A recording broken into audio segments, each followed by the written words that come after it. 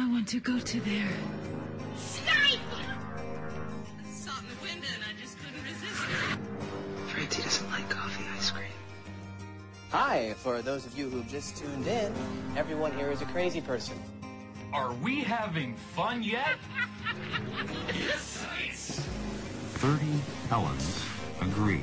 Never mind. Maybe the dingo ate your baby. I can't even play it, actually. Would you believe it? Man, you beautiful tropical fish. Don't mention the war. Clear eyes, full hearts, get lost. Hello and welcome to the Televerse, Sound On Sight's TV podcast. This is Kate Kulzick, and I'm joined, I want to say once again, as I usually do, but for now, I'm joined once more by my co-host, Simon Howell. Simon, how's it going? Milady. Nice. Well, and of course, for those who are just tuning in who didn't hear the episode last week, Simon will be taking a hiatus from the Televerse for the summer to go off into the great outdoors, to the wild unknown. Okay, not exactly the wild. Okay, Prince George, BC is a town of like 40,000. It's not necessarily the great unknown. But will or will it you is... not be standing in the middle of the woods or the future woods for the summer? Mostly I'll be kneeling, actually. So there you go. I think it counts. To take a moment here, the longest we've gone without podcasting for the past 2 years, 2.5 years, is like what, that week when I was in the mountains of Peru? Yes. So this is crazy. It's going to be a huge shift. It's been a wonderful pleasure doing the Televerse with you, Simon. And I know you'll have a blast out in BC, but just want to take a moment and say thank you. Well, you're welcome. I'm not even sure I'll have a blast, so I'm glad you're sure. I received some words of support and confusion over on Twitter, so thank you all for that. It's going to be a weird 13 weeks, but actually almost the exact length of a cable season, so that's a little bit weird. But yeah, I am excited and a little bit terrified, but it should be fun. And then anyway, after that happens, I have to see how my circumstances are going to shake out for a while. So I don't really know what the future holds, but I do know that I'm sure, Kate, you have things well in hand. There are plans. Things are set up to go, and listeners will have to tune in next week to see what comes next for the Televerse. But like you said, we did get several emails and tweets and stuff. We heard from Jean-Pierre, who says, "I've been listening to the Televerse since it began and just wanted to let you both know, finally, how much I love the podcast you two have put out. It saddens me to hear that Simon will not be hosting for a while, and I would like to offer some words of inspiration to him. Hey, Simon, go get him, and plant those trees, and you got this, man," etc. Winky smiley face. I don't really know how to say that over the air. "It's been a pure pleasure listening to you two every week for the last couple of years, and I want you guys to know I've really appreciated it. It's from this podcast that I learned about the other Sound On Sight podcast, which is Sword and Cinema, which is a lot of fun to hear the roundtable discussions on there when they go off the rails at times, and not to mention the incredible awesomeness that is the Walking Dead podcast. But yeah, I'm really going to miss Simon's bitter and sarcastic commentary of both television and films. I didn't always agree with this point of view, but I always appreciated his banter and perspective. I do hope he has a great time away, and I look forward to his return whenever it may be." We talked a little bit then about Switched at Birth, but yeah, I wanted to make sure to read that out. Thank you for emailing Jean-Pierre. Let's see, Carl said, "Good luck on your new venture, Simon. Sounds very exciting and rewarding. I hope that Bette Midler will come on the Televerse podcast this week to wish Simon a good hiatus. His wit and opinions will be missed." We got a no supercut from Joao. That was pretty great, so thank you for that. And Mario says, "Best wishes and be back online soon." Yeah, we'll see about that. It's going to be tricky. It's going to be tricky. We also talked with you guys about things other than Simon this week. Sean wants to know if we're caught up with Bob's Burgers. He says that the Equestronauts episode was his favorite since the OT. Did you get a chance to catch up with that one yet? I know you haven't had a chance to watch this week's. No, I'm a little bit behind on Bob's just because Sunday is so insane. But I as soon as I saw they were doing a Brony episode, I got really excited and was kicking myself that I missed it. Haha, kicking myself. Oh, nice. Let's see, Carl. The honeymoon is over with Carl because it's apparently the first time we disagree about something TV-wise. Carl loved The Sign of 3, the second episode of the season of Sherlock, whereas, anybody who's been listening for a while knows what we thought about that. So I'm glad you liked it, Carl, and hopefully you're still, hopefully you're still sticking around. You aren't running for the hills now that we no longer have a perfect track record. Yeah, well, I'm okay with not having a perfect track record for agreeing with someone on Sherlock. Let's see. Joao says, Black Box feels like House Anatomy. I can't really argue with that. Talked with several of you guys about Queer as Folk. So Peter and Mario and Good Enough for Me. Talked some MASH with Karen, Ken, Isandra, Sergeant Wu, Noel, and Swedge. Hannibal with Julius, Amanda, Carl, Alicia, and Gaines. And Josh and I talked a little bit about the Good Wife show within the show. I know you have some thoughts about that. But hopefully we'll get to talk about a little later. And Orphan Black with Caroline and Tim, and of course Game of Thrones. Oh, Game of Thrones this week. Game of Thrones. Yeah, the Sound On Say Game of Thrones podcast should already be up in your feed, and of course we talk about that scene as well as the rest of the episode there. I was very happy to discuss the scene, and I'm very glad that I had such differing opinions to discuss it with, and I think they're both crazy. But you listeners, you can form your own opinions. Let us know what you think. It's insane that your hosts are so pro-rape. I wasn't expecting that. That's just mean. Oh, man. Of course, I feel like I can't even let that go. I should just let that go, but I can't. Of course, they're not pro-rape, but I do think they're crazy people. They're crazy people in their reading of that scene. So that's, fun little controversy there. Let's see. At the end of the podcast, we'll be talking with Steve Procopi from, of course, Capone from Ain't It Cool News about Riget, or The Kingdom, Lars von Trier's Danish horror miniseries. So, yay, nightmares for me. And then also I wanted to mention once more that I will be at Ebertfest this week. So if you're going to be down in Champaign for the festival, let me know. I'll be around, and hopefully we'll be able to have some sort of a meetup for the down there. Grab a beer over at I don't know. I've been meaning to go back to Distill. They do have some really tasty beers over there, but we'll figure something out. So let me know if you're going to be in town. So just heads up, this is going to be a long podcast. Very long. Oh, over 2 hours, I'm guessing. At least over 2 hours, maybe getting close to 2.5. There's just a lot of TV, but, suck it up. Well, and we didn't want to rush through your last podcast with us for a while. It's not like we'll be able to get your thoughts on these episodes next week. That's true, and it's not like, if I may have to send you an email, send you a couple emails throughout the summer if I do happen to catch anything, so I can chime in on things in case anything huge happens. But the likelihood of those things coming together seems fairly slim. So, anyways, we'll just figured I'd preface that. Just heads up, if you're listening, you probably already know from looking at your iTunes feed, but it's a long one. And let's kick it off here by taking a break and coming back with our week in comedy. Revving up your engine, listen to a howling roar. Little under tension, begging you to touch and go. Highway to the danger zone. Right into the danger zone.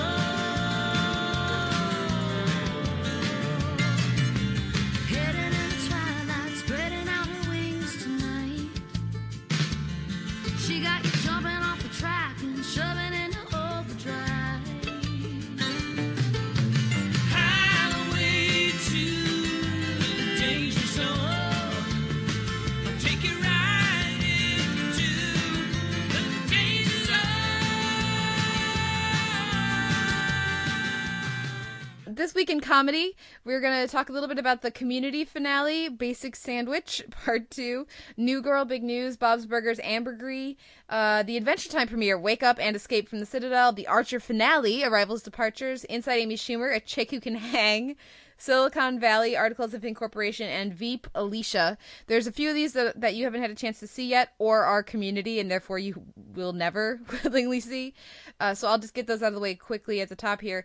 The Community finale I thought was not very good. Frankly, it was a definite disappointment, and it's been, I think, in general, a very strong season, a very consistent season for Community.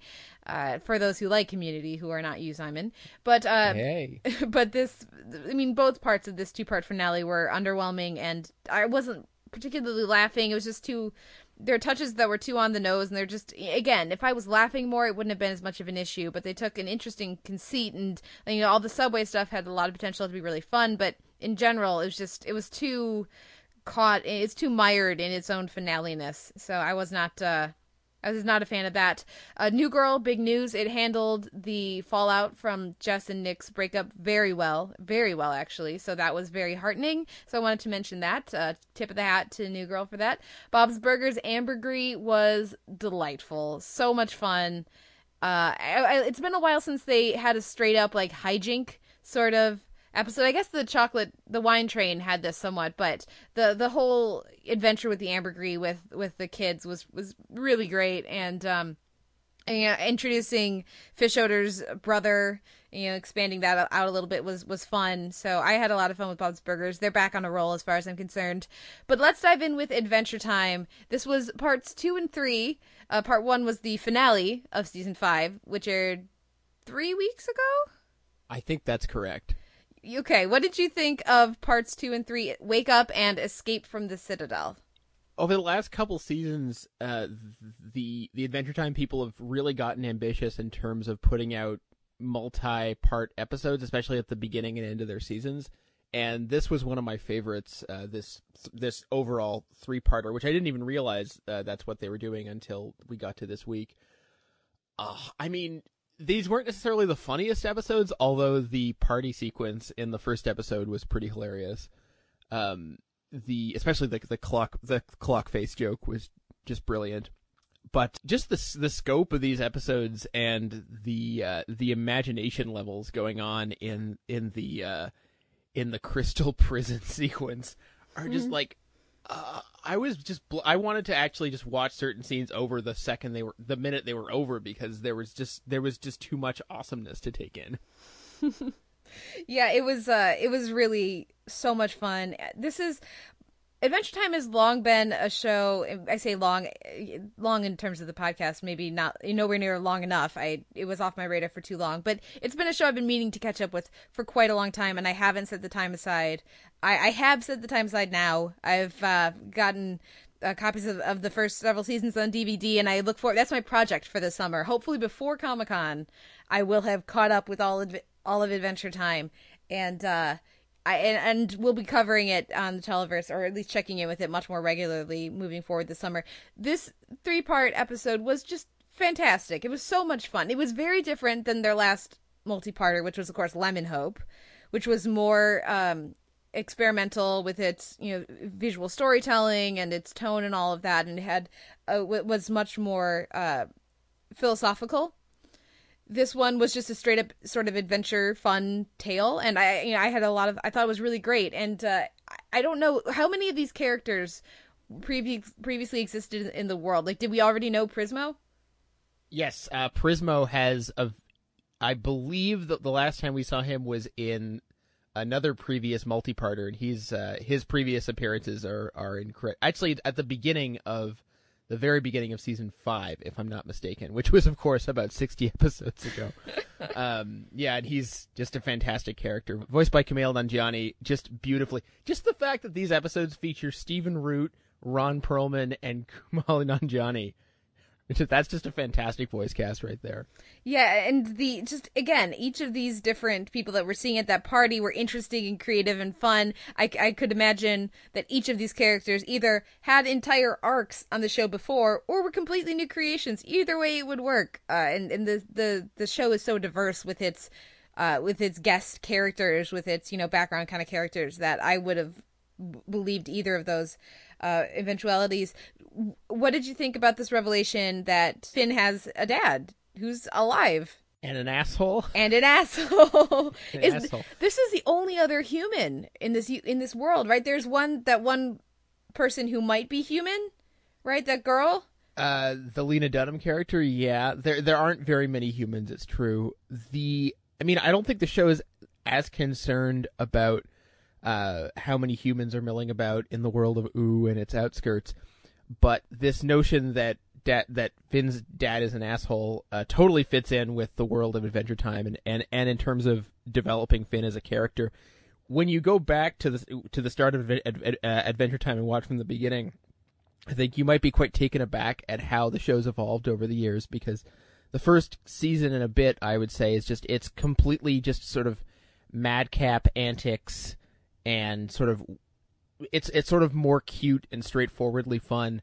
And then over time, it's almost like Pemberton Ward and company are expecting that their audience is literally growing up with the show, because there's stuff that happens in these episodes that's really dark. I mean, you've got a scene where Jake, expands to sort of Arnold Schwarzenegger levels and says, "I'm gonna kill the Lich." And the Lich, by the way, is the series is essentially the big bad of the show, as you probably gathered from that party scene. And every time he's appeared in past episodes and multi-parters, it's always memorable. And his appearance this week was fantastic. And what they do with him at the end of the episode is quite unexpected. But yeah, I think that the idea that there's a bunch of humans around is not such a big deal, but the fact that Finn knows who his dad is and it's a disappointment is very much in keeping with the tone of the show. Well, and I mean, they take a character. I only know Prisma from this these episodes here, and he was a great character, so much fun, and he's dead, and he's not coming back. He is dust. Yeah, that's again another one of those moments that I think a few seasons back they would not have attempted, because it's really quite upsetting. Well, and I also appreciate that you can tell that Jake is really concerned about Finn. There's an appreciation for how heavy the realization that Finn's father is alive and that he's at the Citadel and that this is this massive prison. And like, you could tell Jake is worried about Finn's physical but also psychological well-being, without it being, a heartfelt moment shared between the two of them. There's so much thought put into their interactions and just the what is said and what is not said, and I really appreciate that. Yeah, on a sort of more practical note, I'd been wondering where Jake was the last few episodes, and I love that the very simple revelation: I've been partying at Prismos for the last few adventures. That's just what's been happening. I mean, the show has such a hectic production schedule and is handled by so many different animators and writers that I'm just impressed when they can manage to balance little sort of longer term details like that. Yeah, I mean, it's such a fun and creative show, and like I said, the first time I watched it, you had me watch it for the Televerse. It heartens me about our future that children are watching Adventure Time, because I think it's fantastic storytelling, and I really look forward to catching up with it this summer. Yeah, I mean, if I had a kid, I would not care about the occasional scary bits. I would just plant them in front of Adventure Time and just let it do the parenting and go somewhere else. Probably, I shouldn't be a parent. What did you think about Archer and their finale, arrivals, departures, and then again to make the question more complicated? How successful do you feel like this season has been? Archer Vice, I should say. I mean, as a weekly viewing experience, I think it was pretty disjointed, to be honest. Because I just kept forgetting I think I said this last week or the week before, I really needed a previously on to be able to chart exactly what was happening, how allegiances had shifted, and I shouldn't be distracted by these things when I'm trying to enjoy Archer, which is one of the most sort of madcap and ridiculous comedy series around. I think it's going to play a lot better on DVD when you can streamline it over a night or two and just really get into the recurring gags. I think some of the show's sort of crasser avenues of humor, I think, aren't evolving in a way that really that really excites me. But in general, the sort of more erudite humor, the way I have to keep a Google window open while I watch Archer so I can look up, for instance, what a bishop score is still probably my favorite thing about Archer. And I do wish they didn't feel the need to shoehorn in an emotional moment at the end of every season and then never do one again until the end of the following season. It feels very odd for so much of this season to center around Lana's pregnancy, and then hear this moment at the end with the kid, and then to have nary a mention of wee baby Seamus. Yes, that's true. I mean, wee baby Seamus was one of the best aspects of I think that was season 3 when we had all that Baby Seamus action. It is very strange that we haven't seen Wee Baby Seamus in 2 seasons now. Yeah. Well, and we still see the tattoo when it comes up, but we don't have any mention of the baby. And with where they go here at the end of this episode, Archer's the father now. Whether he wanted to be involved in that, he didn't really have a choice in the matter. More specifically, he had zero choice in the matter, and yet he is now a father, and looks like he will want to be involved to some extent in his child's life. And then yet again, we don't have any Wee Baby Seamus. That would be my biggest complaint about the structuring of their arc for the season with the pregnancy and with the baby. And then I'll counterbalance that with, I think my favorite recurring gag, and I put this out on Twitter too, is the face slapping. That will never get old, I don't think.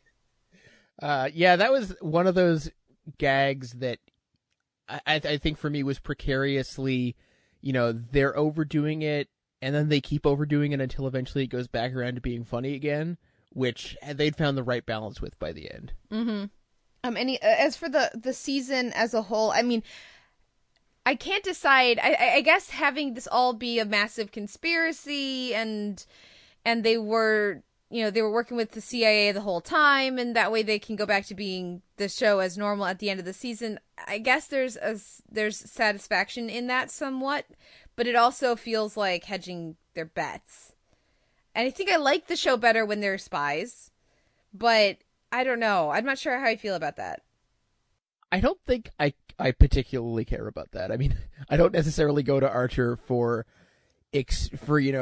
integrity of storytelling, if that makes any sense. Like, however they want to get back to, I mean, they took a whole season to just do something totally different.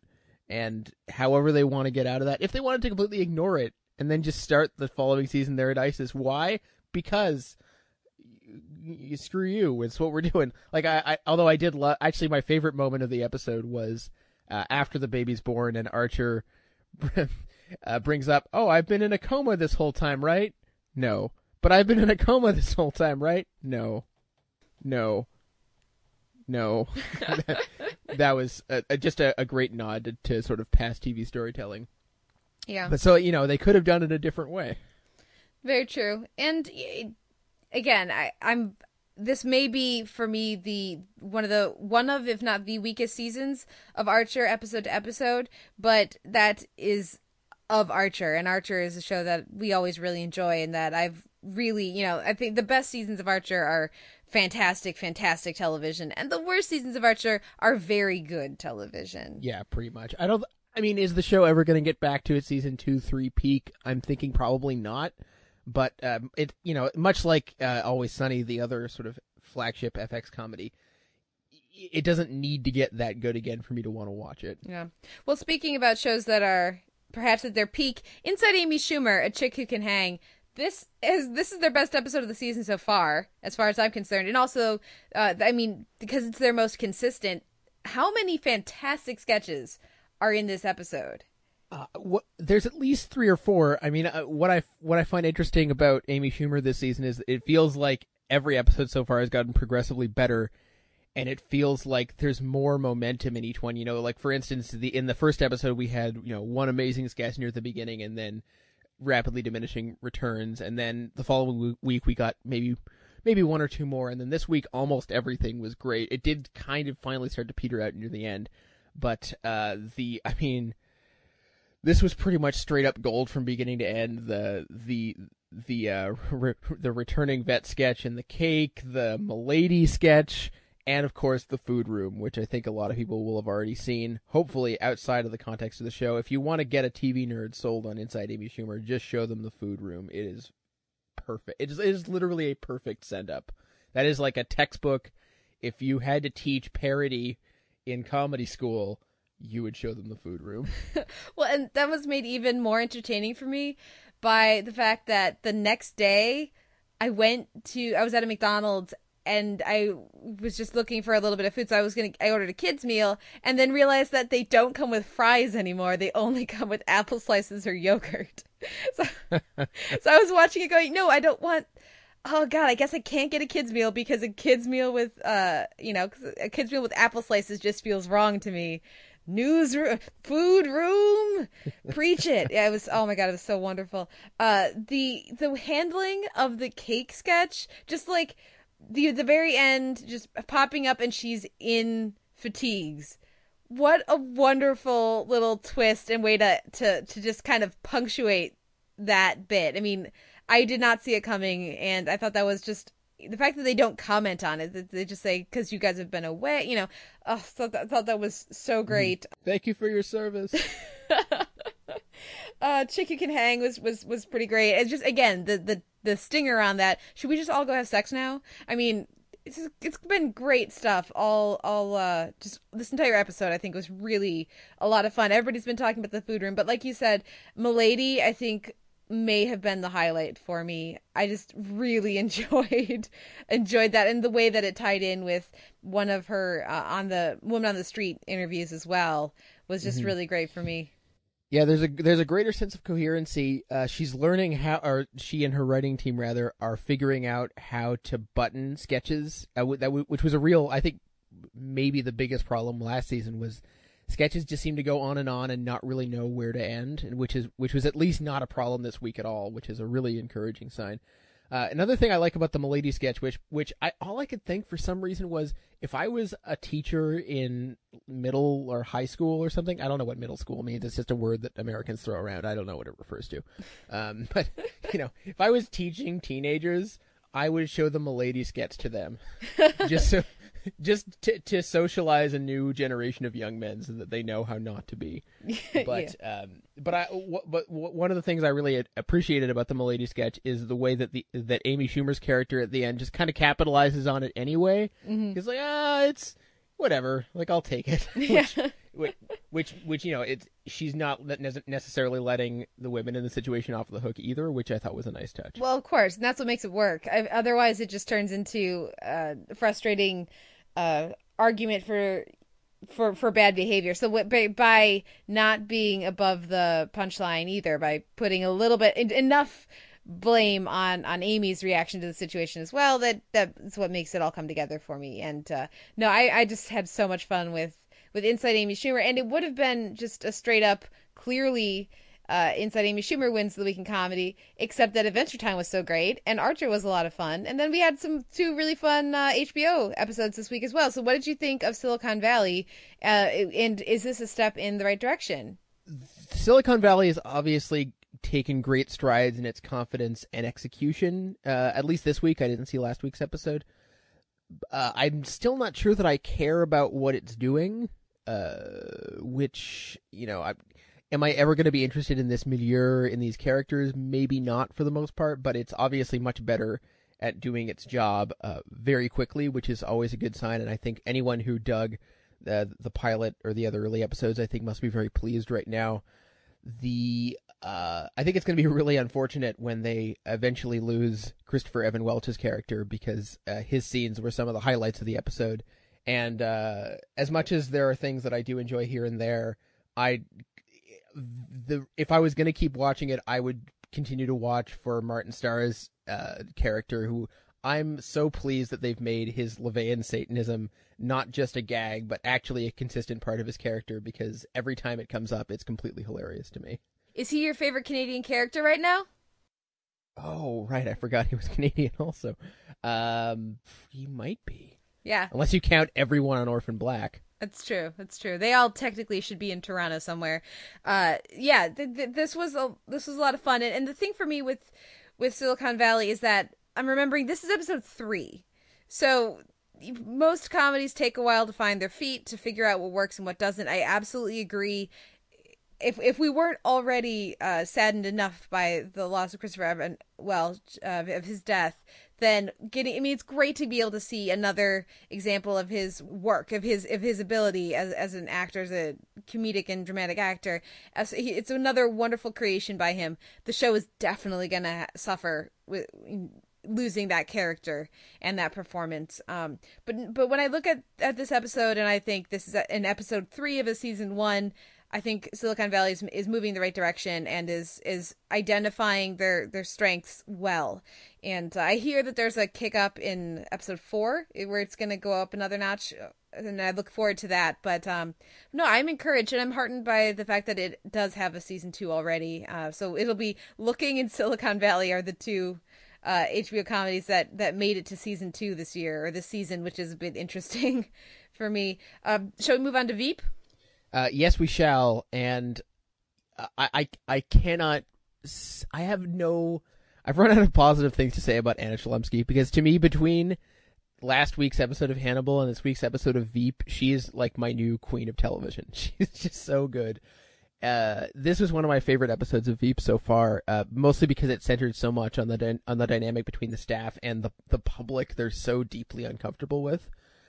And that to me is a comic avenue they've barely even begun to explore. And every scene that involved Amy trying to deal with that and just being like, peeing is fun, was just beautiful. Yeah. Oh my goodness. This, we've said it many times, but this is a fantastic ensemble, and they work really well together. Each of them, the characters, but also the performers, and watching if there's anybody who's worse with kids, is it Amy or is it Dan? I think it's Amy. You think it's Amy? Because Dan just kind of throws the kid at somebody else. Amy does that too, I suppose. But, oh man, they're just delightfully terrible with Little Halo. This episode, not only is there plenty of great stuff with Selena, but I was so glad to see Tracy Toms show up in what may be a recurring role. Of course, she was introduced to me first on Wonder Falls, and then being awesome in Rent, the movie version of Rent. She just sings the crap out of Joanne. But so I always enjoy when she pops up on my TV, and I'm encouraged that this may be a recurring role to some extent over the course of the campaign. I'm hoping that we see her again. And also the actress who plays Dee, her name is escaping me, but I've enjoyed her many times in the past as well. So that was another familiar face I was glad to see join potentially the recurring pool. Do you want to see this Alicia character again? Yes, I think. Well, it adds another dimension of just of contrast in terms of just how self-involved and sort of in a bubble these characters are. Veep pulls off something tricky where it makes its ensemble all totally either self-interested or only interested in personal gain without making us hate them, which is really difficult. I think that's mostly down to good casting and having characters who are appealing to spend time with, or in terms of encircling them with vultures who are even worse, like Jonah, who continues to be a total delight. Well, or you just make them really funny. If I'm laughing, yeah. I'm not thinking about how terrible they are. Right. Whereas on I can't help but always think back to Iannucci's The Thick of It. This episode, by the way, I noticed was directed by Christopher Morris, which is always a good thing. But on that show, the laughs didn't necessarily come from the characters as much as their interactions and their sheer bitterness. So he's come up on a more I hate to say it, but a more American format where we identify with the characters more than the situations, if that makes any sense. And as a result, we do kind of root for these characters, even though that we know that they literally do not stand for anything. Well, and when you have a character like Mike this week on his hands and knees begging, so you can identify with that moment of having screwed up or said the wrong thing or not realize someone was listening to what you said and instantly feeling horrible and trying to, that pit in your stomach kind of a moment. So, I mean, I think there's elements here that are very relatable in a way that, everybody talks about with like Seinfeld being a show about 4 terrible people. I didn't get the memo on that when I was watching Seinfeld as a kid. I just thought they were more honest depictions of what people are usually actually like with their friends. Maybe that says something about me, but so like it's I think it's a similar thing where you can identify with the negative impulses of these characters. Right. As much as you don't necessarily want to associate those with the people who run your country or will be running your country, there is something relatable about that. I also, when we got the scene of Selena's daughter just laying her out, which was another fantastic scene. All I thought to myself was, man, it would have been really nice if someone could have given that scene to Samantha Moss during The West Wing. Elizabeth Moss, you mean? Elizabeth Moss, yes. Whoop. It would have been really nice if someone could have given that an equivalent of that scene to Elizabeth Moss during The West Wing. Yeah, Elizabeth Moss is so much fun on The West Wing, but I can't imagine that they realized what they had in their hands, based on how little material they gave her over the years. Anyways, yeah, this was a really fun episode. It was a great week for comedy this week, and so that makes the inevitable question all the more challenging. Simon, what wins your week in comedy? I'm not even going to consider Adventure Time a comedy this week, even though that's where we've slotted it. If we had, because it makes it easier. Yeah, it makes it easier. I will give it to. I'll give it to Schumer. Yeah, it's down to Adventure Time. I mean, I really enjoyed Bob's Burgers this week and last week as well. I've really enjoyed several of these other episodes, but for me, it's down to Adventure Time, Inside Amy Schumer, and Veep. Oh God, they're so different. I'll give it to Inside Amy Schumer as well. I haven't given it to Schumer yet, and that feels kind of wrong. So it was a fantastic episode. I'm hoping that next week's episode is just as consistent. And yeah, I like it when having to pick what wins. If we're gonna have another one of these when we get to the dramas, having a very challenging "what wins your week" in fill in the blank is a nice feeling. Mm-hmm. Yeah, have fun in a couple weeks when Louis comes back. Oh, God. I have to figure out which category that's in. That starts up next week. You have to figure out if that's going to be in comedies or just like an amorphous, its own category. Yep. But for now, we'll take a break and come back with our week in genre.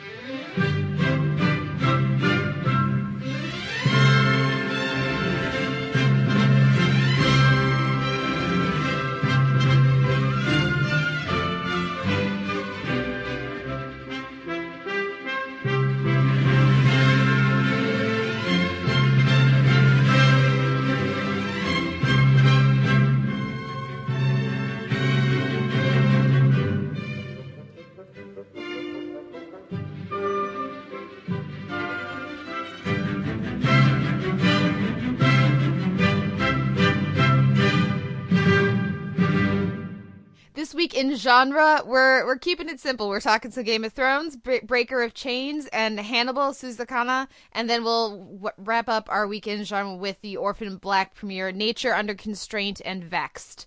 Of course, there already is the Sound On Sight Hannibal podcast, which should be up in your Televerse feed or is available at Sound On Sight. And there's also the Sound On Sight Game of Thrones podcast, which hopefully by the time you're hearing this is also already up in your Televerse feed and up at Sound On Sight. I'm going to stay mostly out of the conversation of these two because you can listen to my thoughts on those podcasts. But Simon, you are not on either of these podcasts, and I must know, what did you think? Let's start right off the bat. What did you think of Game of Thrones this week? Oh, Game of Thrones. So this was my experience with Game of Thrones on Sunday. I didn't get to watch it until Monday morning, but I was not able to escape the fact that there was immediate, instant outrage and instant think pieces. Like, the fastest I'd ever seen think pieces go up happened for that episode of Game of Thrones.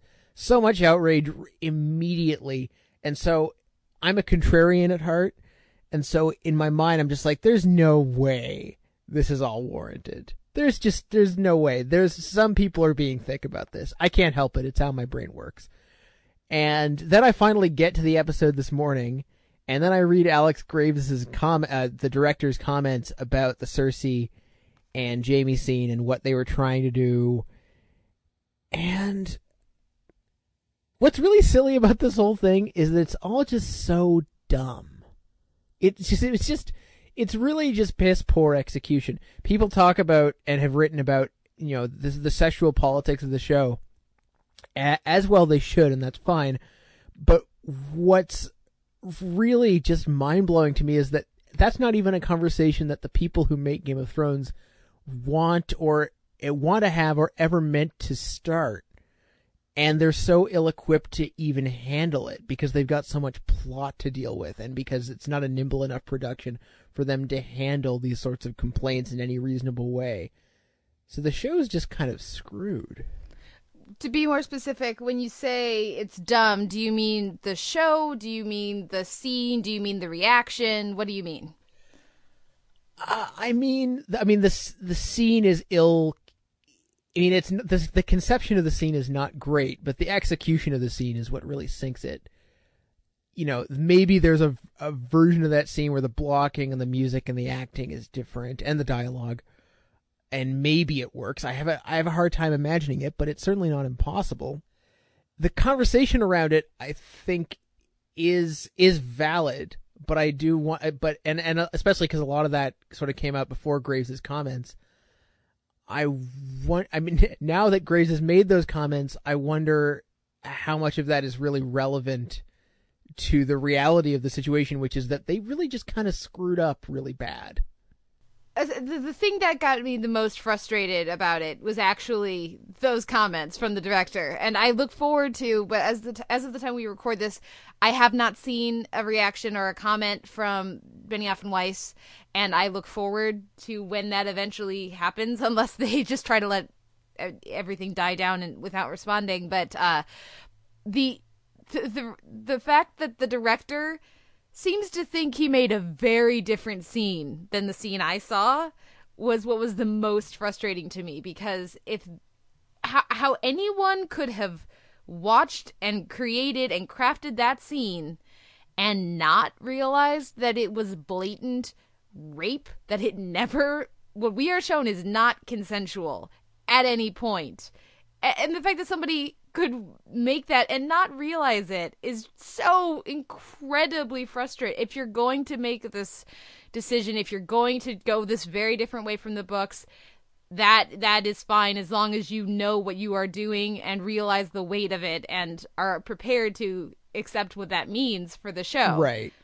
The fact that they're like, oh, it's, this, it starts out as one thing, it becomes something else. Like, how anybody could watch that scene and not realize they're watching somebody be horrifically raped, I don't understand. I mean, here's if I were to reconstruct the scene as I think it happened, I mean the behind the scenes of the scene, here's my conception of how it happened and what's going to happen now. I may be wrong. How I think it happened is Benioff and Weiss wrote it, and then we're off doing something else because the show shoots a bunch of things simultaneously. Then the scene happened, and then the production, the post-production process happened so fast that there was no time for second thought and not enough feedback coming back the other way for them to really flatten it, straighten it out. Now that it's out and people have reacted to it, I will be very, very, very surprised if Benioff and Weiss don't just admit they screwed up. That would shock me, because they just seem like really intelligent people who are open to making changes when they can. I mean, just look at Dario. That's true. Well, and also, it's the amount of leeway I'm willing to give a show when if the creators just come out and say, "This, sorry guys, we screwed up. This is not what we were trying to go for. We realized the scene did not come across the way we thought it was going to. Just give us a mulligan." I will erase the scene from my memory and just go with it. I can deal with that. Mistakes happen, and as on The Good Wife, we've talked about this before plenty of times, that they're like, hey, so this whole Kalinda's husband thing, let's just pretend that never happened. And I think everybody who watches The Good Wife is very content to kind of do that. If they don't do that, though, I'm sorry, I can't forget that they've made this happen. So this will now color. If they come out and say, "Hey guys, sorry, we screwed up. This is not what we were trying to convey. We clearly, this is, just give us this one," then I can only assume that this is what they intended, because this is what they made and this is what they showed, and this is the decision that the character made in the scene, that Jamie made, and this is what happened. So it will then color every interaction with those characters and everything really moving forward for the entire show. So I actually, in a strange bit of reaction, I would love if they just said, "Hey, we screwed up.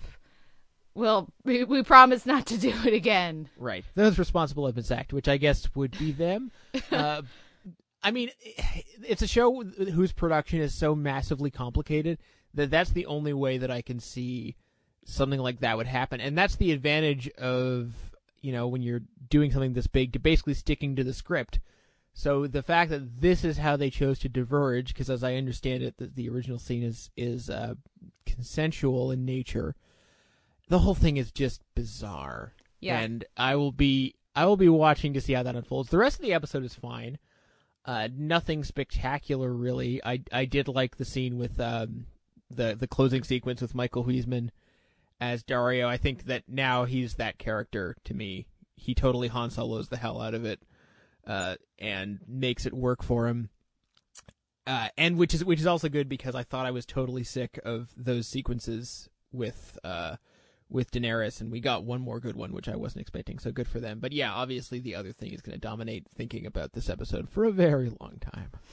Yeah, I think you're probably right, and the Hanlon's razor approach is probably the right one to go with, at least for now. Of course, Hanlon's razor, never attribute to malice that which is adequately explained by stupidity. So that's kind of where I am with this scene right now. For further thoughts, check out the Sound on Sight Game of Thrones podcast. Shall we move on to Hannibal? Yeah, let's do that. Like you said, you have a Hannibal podcast to talk about this with, but I'll keep it short. This was actually way more my speed in terms of Hannibal. This was closer to season 1, sort of let's do wacky murders every week and figure out what's going on and not worry too much about the Will Hannibal cat and mouse thing, which is kind of getting a little bit tedious. And I think they recognize that this week by shaking it up a bit. Always great to see Jeremy Davies. The addition of Catherine Isabel and later Michael Pitt is interesting. And knowing what happens to those characters in the books, I'm wondering what sort of new and more horrible twist they're going to put on that. And anyway, and obviously the turducken approach to murder was just fantastically novel. I'm okay with Hannibal being a show about novelty. I just don't like it when it takes itself too seriously. Any thoughts on Alana this week, or any of the other? Yeah, any other specific thoughts on the various characters, or is it more just about the new case of the week for this episode for you? Mostly that. I don't really have any thoughts on Alanable, except that I was impressed with the impressionistic sex scene as much as it was something that none of us ever needed to see or think about. I do feel kind of bad for Caroline Devernat because, they've made her character do the inadvertently stupidest thing possible. And we're still supposed to like her, and that makes it very difficult, but she's doing her darndest. Yep, and again, for more of my thoughts, I'm glad you liked this episode, because I did too, and I know not everybody was as big on this episode. It was the most lukewarm, I would say, reaction I saw for this season from most people, and I liked it quite a bit, so I'm glad that you enjoyed this one a little bit more. But again, for more of my thoughts, check out This Is Our Design, the Sound on Sight Hannibal podcast. Let's move on to Orphan Black, Nature Under Constraint and Vexed. And I will be covering Orphan Black this season for Sound on Sight. My review of the premiere is up there. And I had so much fun with this episode. It's not there. There's issues. I have issues with it. But for the most part, I'm just so glad to be back in this world. I'm going to be a little bit harsh because, Orphan Black is the only decent Canadian series going right now, so I feel like I have to be extra harsh on it because we pat ourselves on the goddamn back so much for its existence. The stuff that worked from last season still works. All the sort of wacky interclone interactions and seeing Sarah as Cosima, etc. That stuff's all fun, and obviously Felix and Allison, and obviously the character of Allison's drug/arms dealer is amazing, and they need to keep him around as much as humanly possible. Ramon, great addition. Apparently, Michael Huisman's also showing up on Orphan Black, which doesn't seem fair. But there are still some problems. The villainry still isn't very compelling. And the addition of this religious cult who we're going to be spending more time with, not an addition, but sort of an expanding, I guess, doesn't inspire me with inspiration or dread, really, just a little bit of boredom. The show has a conspiracy problem where all the villains just kind of seem amorphous and incompetent and not very compelling, and they need to find a way to fix that. And based on this premiere, they haven't yet, and that's going to be a problem going forward. So I guess with Orphan Black, as ever, I'm enjoying most of the micro, but the macro has some significant issues. I think what we see in this premiere for the villains is actually quite a step up. I think they're way more effective this week. I like that they tied Rachel in directly with Leaky. We didn't know that, right? Last season, we didn't know specifically that they were with the same organization. I guess I still don't find Leaky that interesting as a character is the problem. Yeah, I don't either. But I like that they seem to have a structure to their two sides. Now we'll be getting. It sounds like this season we'll be getting a more specific science religion dichotomy between the two main antagonists, with our characters caught in the middle. And I like that it's not just Leaky now. We have a better sense of his group, and bringing in, I'm sorry, he's still Doral to me from Battlestar, as part of that works a lot better than Tail Guy, as I still kind of know him from last season. Not Eddie Izzard. Yeah, not Eddie Izzard. So like what we get, the threat we get with that character is way more interesting and way more successful for me than what we were getting, the sort of vague ominousness of Paul's handler last season. I like what they're doing with Paul so far, though, that's not gonna, there's only so much you can do with that character, frankly, with Paul. Clearly, yes. And so they need to either just write him off or give him something else to do. I don't know how they're going to keep him interesting in any way, because it doesn't make sense. Either he's on the run or he's killed if he keeps helping Sarah. That's what's gonna happen. That's what would have to happen. So if they want him to stick around, they're gonna have to do some work. Yeah, well, I mean, this another problem is that Orphan Black has a credibility issue for so much of the first season. It felt like it had this feeling of anything can happen. Any one of these characters is theoretically expendable because there's just so many bloody Sarahs, so many clones. And first of all, seeing that Helena's still alive. I don't know if I like that. And there's so often, even in this episode, I felt like they're trying to create a sense of danger, and I just don't buy it right now. Maybe it was just just Sarah being a little bit too clever, like that scene where she apparently swaps sweaters with that girl and finds time to tell him to get to that he's a tosser or whatever it is that she says. Like, that's a little bit too cute. Yeah, I was okay with that one, but no, I do agree that it didn't all necessarily work. What the part of the episode that actually was the least cohesive for me was actually Allison at her musical. Everything else was tied in with the cliffhangers and where they left everything, and then don't get me wrong, Allison doing a musical is hilarious and so much fun, and I'm very glad to see that character in that context, as well as to see Tatiana Maslany in that context. But when we're cutting away from all of this intrigue and this high stakes and apparently very urgent storytelling to go to a musical number, there needs to be a reason that we're going to that, and It's Funny isn't a good enough reason. See, to me, that was a good enough reason, mostly because the intrigue mostly isn't that intriguing to me. Fair enough. Which is something, again, it was our principal issue, I think, last season, and it continues to be an issue here. So I think they really need to reshuffle that deck somehow. What's our clone ranking? Are we still at Allison's at the top, and Helen is at the bottom? I think that's fair. What about where are you gonna put Rachel? What did you think of Rachel this time? I don't know how I feel about Rachel.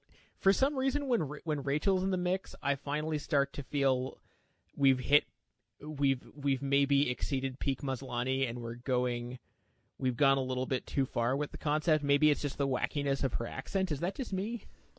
I'm okay with the accent. Or maybe it's just, I don't know, maybe it's the span of accents in one scene where it feels like, okay, now they need to not overplay the Maslany, if that makes any sense. We don't need two different British accents. Exactly, in the same scene. Or in the same frame as you might have it. But I'm glad to see that Evelyn Brochu has been made a regular She's a great presence to have as sort of a contrast. And her scene with Sarah was obviously great. So, yeah, I mean, it's still a very fun series, and Maslany is so fun to watch, and Jordan Gaviry as well, but let's not pretend it's not a show that has some serious problems. You said Jordan Gavaris, and those chaps. Yes. So hilarious and delightful. And then, I really enjoyed each of his scenes with the various Maslanis this week. And also, I have to mention Donnie's black whiteys, tidy blackies. I don't know what you'd call them, but that was just such a hilarious little beat. Just a little bit of costuming that's so ridiculous and perfect in that moment. I had a lot of fun with those little details this week. For sure. You almost want the show to find a way to slow down a bit. Yeah. So that we can just hang out with these characters more. Definitely. I can't disagree with that. So what wins your week in genre? For not committing any grievous errors of judgment, I'll give it to Hannibal. not like for creating the turducken or because Jeremy Davies is awesome, but just because it didn't screw up. all those things for sure. But for if the other reasons didn't work, then the fact that they didn't do anything to actively piss me off, like the other two shows did something to piss me off, either small or large, and Hannibal just made me smile a lot. Yeah, I'm going to give it to Hannibal as well, though sounds like I enjoyed Orphan Black more than you did, and Game of Thrones this week. Anyways, Hannibal wins it for me. Let's take a break and come back with our week in drama.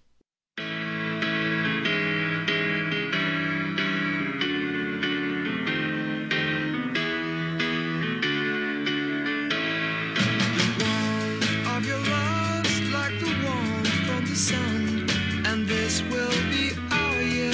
Took a long time to come. Don't let go of my hand now. The darkness has gone. This will be our year. Took a long time to come, and I won't forget the way you held me up when I was down, and I won't forget the way you said, "Darling, I love you." You gave me faith to go. This will be our year, took a long time to come.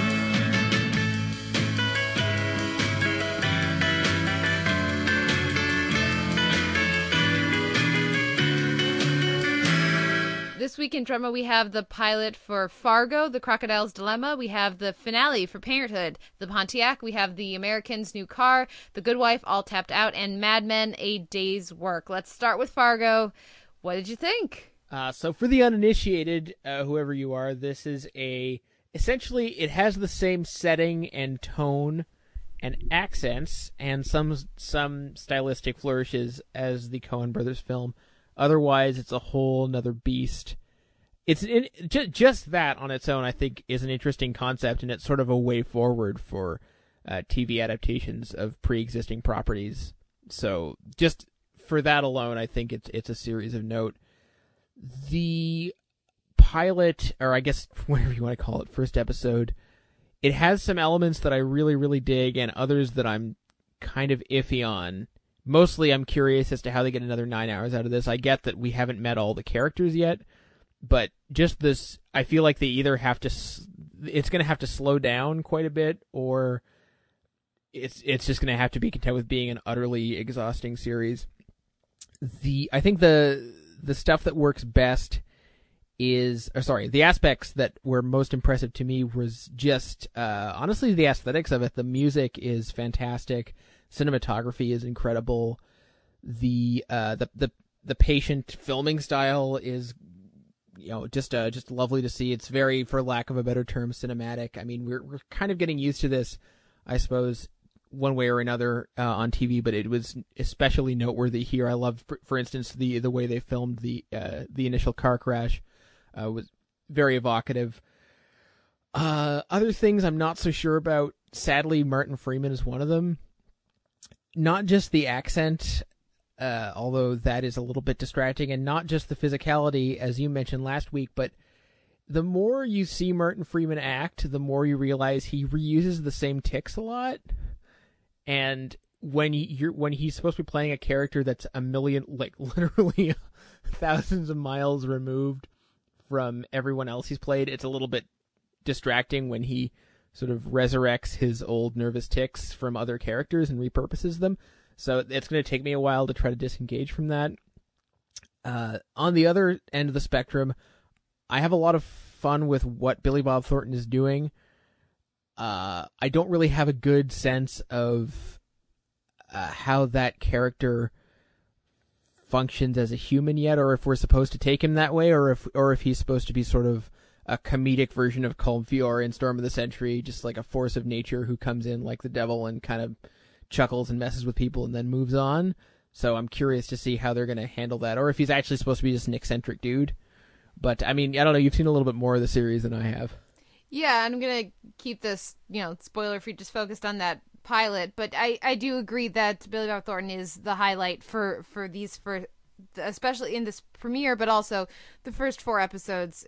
For me, it's very much the Billy Bob Thornton show, and there are a few of the other characters, and we'll get more time, and we'll start to kind of come together, and that is the other main strength of the show, the way that the Colin Hanks character and not Marge, as I'm calling her for right now, Alison Tolman. Yeah, Alison Tolman's character, the way that they come together and start kind of piecing things works really well.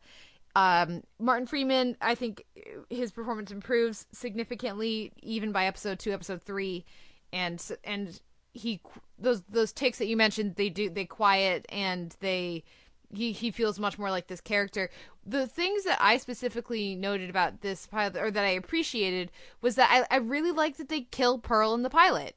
And so I was expecting them to do the whole kidnapping. You're expecting there are going to be certain elements when they introduce a character like that okay, this is going to be where they're drawing from the movie. This is what we're going to, see, and this is going to be the element that ties it in, and then after, all the things around it are going to be different. But no, they kill Pearl, so that takes away any, question of, are they going to do the kidnapping plot? I appreciate that.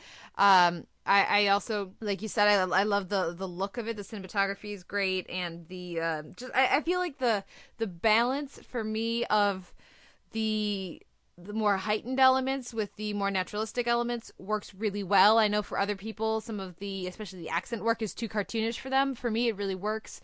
Do you have any thoughts on that?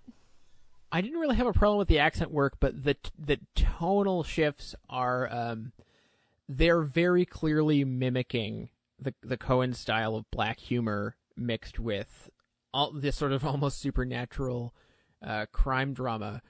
And that's a really, really, really, really difficult tone to maintain. And sometimes they go too far in one direction or the other. Like the whole sequence with Martin Freeman and his old high school bully. I don't know if it's because it goes on so long or because of the way the dialogue's written or the blocking, but it just felt, it was just too much. And that sort of extends to some of the scenes with Pearl as well. Like the cruelty is just a little bit too obvious and flat, and I feel like the Coens would have brought a little bit more of a delicate touch to that. So it's hard not to draw that comparison when you're watching it because it does seem so broad. Well, and also when I'm watching this, when I start to make that comparison, I have to remind myself, let's not criticize somebody for not being the Coen brothers. I mean, come on. Right? Yeah, but it's so obviously what they're trying for. Okay. Like they're begging the comparison not just because it's Fargo and not just because the Coens have a producer credit, but because one of the things that ties this so clearly to the original film is that they're going for that specific, very specific tone. And I guess we won't, but on the Televerse, we will continue to explore that over the next few weeks. And at the end of the summer, I look forward to seeing, what your thoughts on the rest of the season are, Simon, if you have a chance to catch up with it. But for now, let's move on to the Parenthood finale, the Pontiac. They didn't kill Zeke, and Joel and Julia aren't officially back together. Color me surprised. Wow. Well, they've got plenty of time to kill Zeke. Parenthood's renewed, yes? Not necessarily. No? Not officially, no. Not officially. I'm assuming it's renewed because what are they going to cancel it? It's NBC. Come on. I may come to regret that later, but they're just NBC.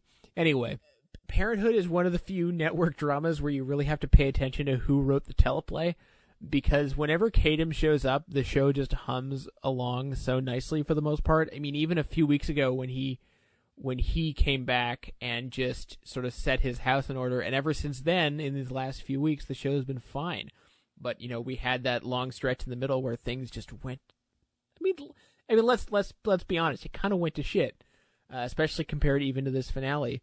And it's amazing just how much of this episode just pretends this season didn't really happen, or just doesn't acknowledge stuff that happened. Which I think, you know, Kadams has been around long enough to know that was pretty much the right move. That being said, I really, really, really, really personally did not like or need Mae Whitman in that pregnancy test. Oh, really God. didn't like that. Yeah, no, me neither. Really hated that. I horribly hated that, yes. Okay, good. I'm glad that's not just me. Because when Ryan shows up and they have that scene and it's, you know, tender and sad in that perfect Kadam's way, it's such a great scene if that's not what they're doing with it, because it's just, oh, he's passing through and this is the last time we see him, possibly ever. This is great. But then, Well, and also, I'm sorry, was she like, ding, ding, ding, I have this womanly sense that now I'm pregnant? I mean, like, why is she taking a pregnancy test the next day? Well, and I don't know if, again, we're getting back to intention and execution.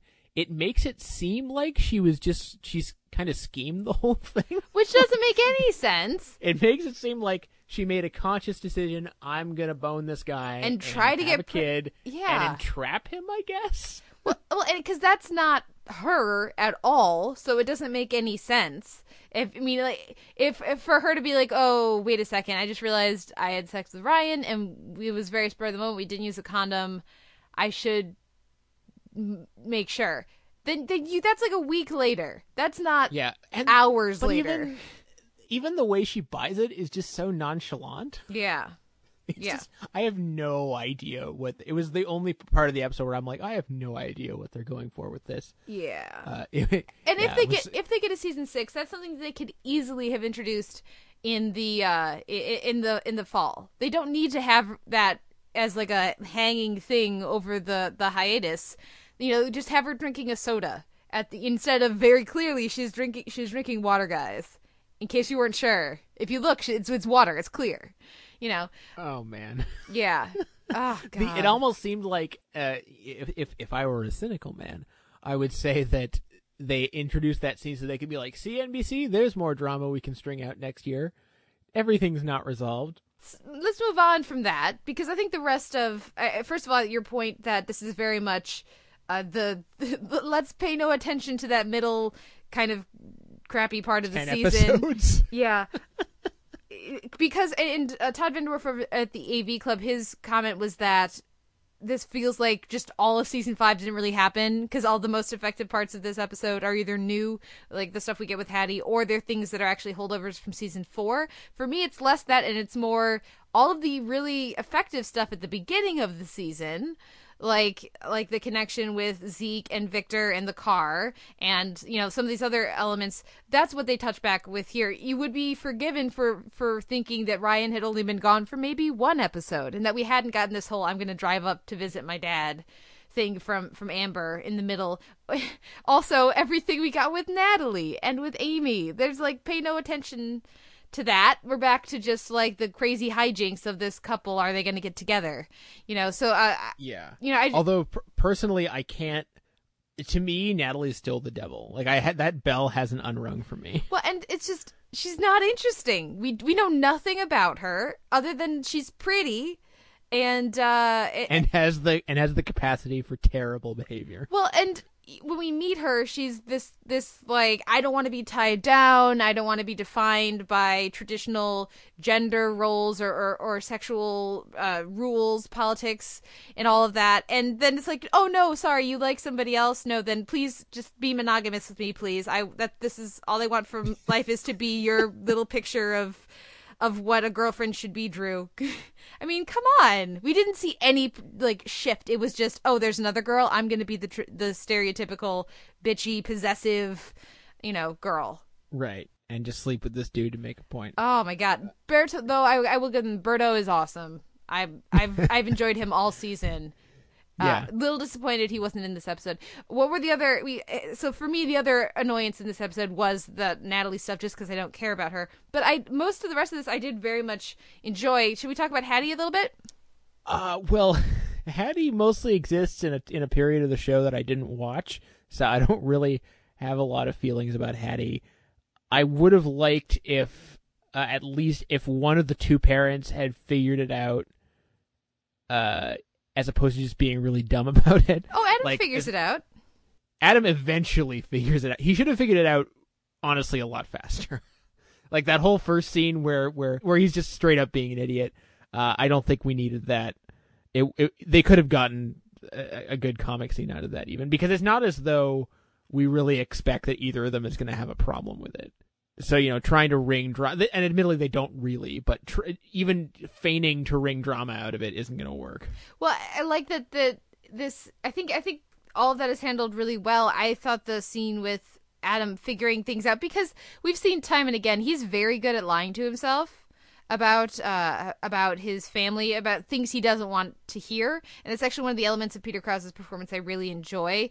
Like early in the season when Crosby was having doubts about having a connection with Ida, he physically just like tenses because he doesn't want to hear that from Crosby. Mm-hmm. And so he's really good at the character's very good at not hearing and seeing and understanding things he doesn't want to.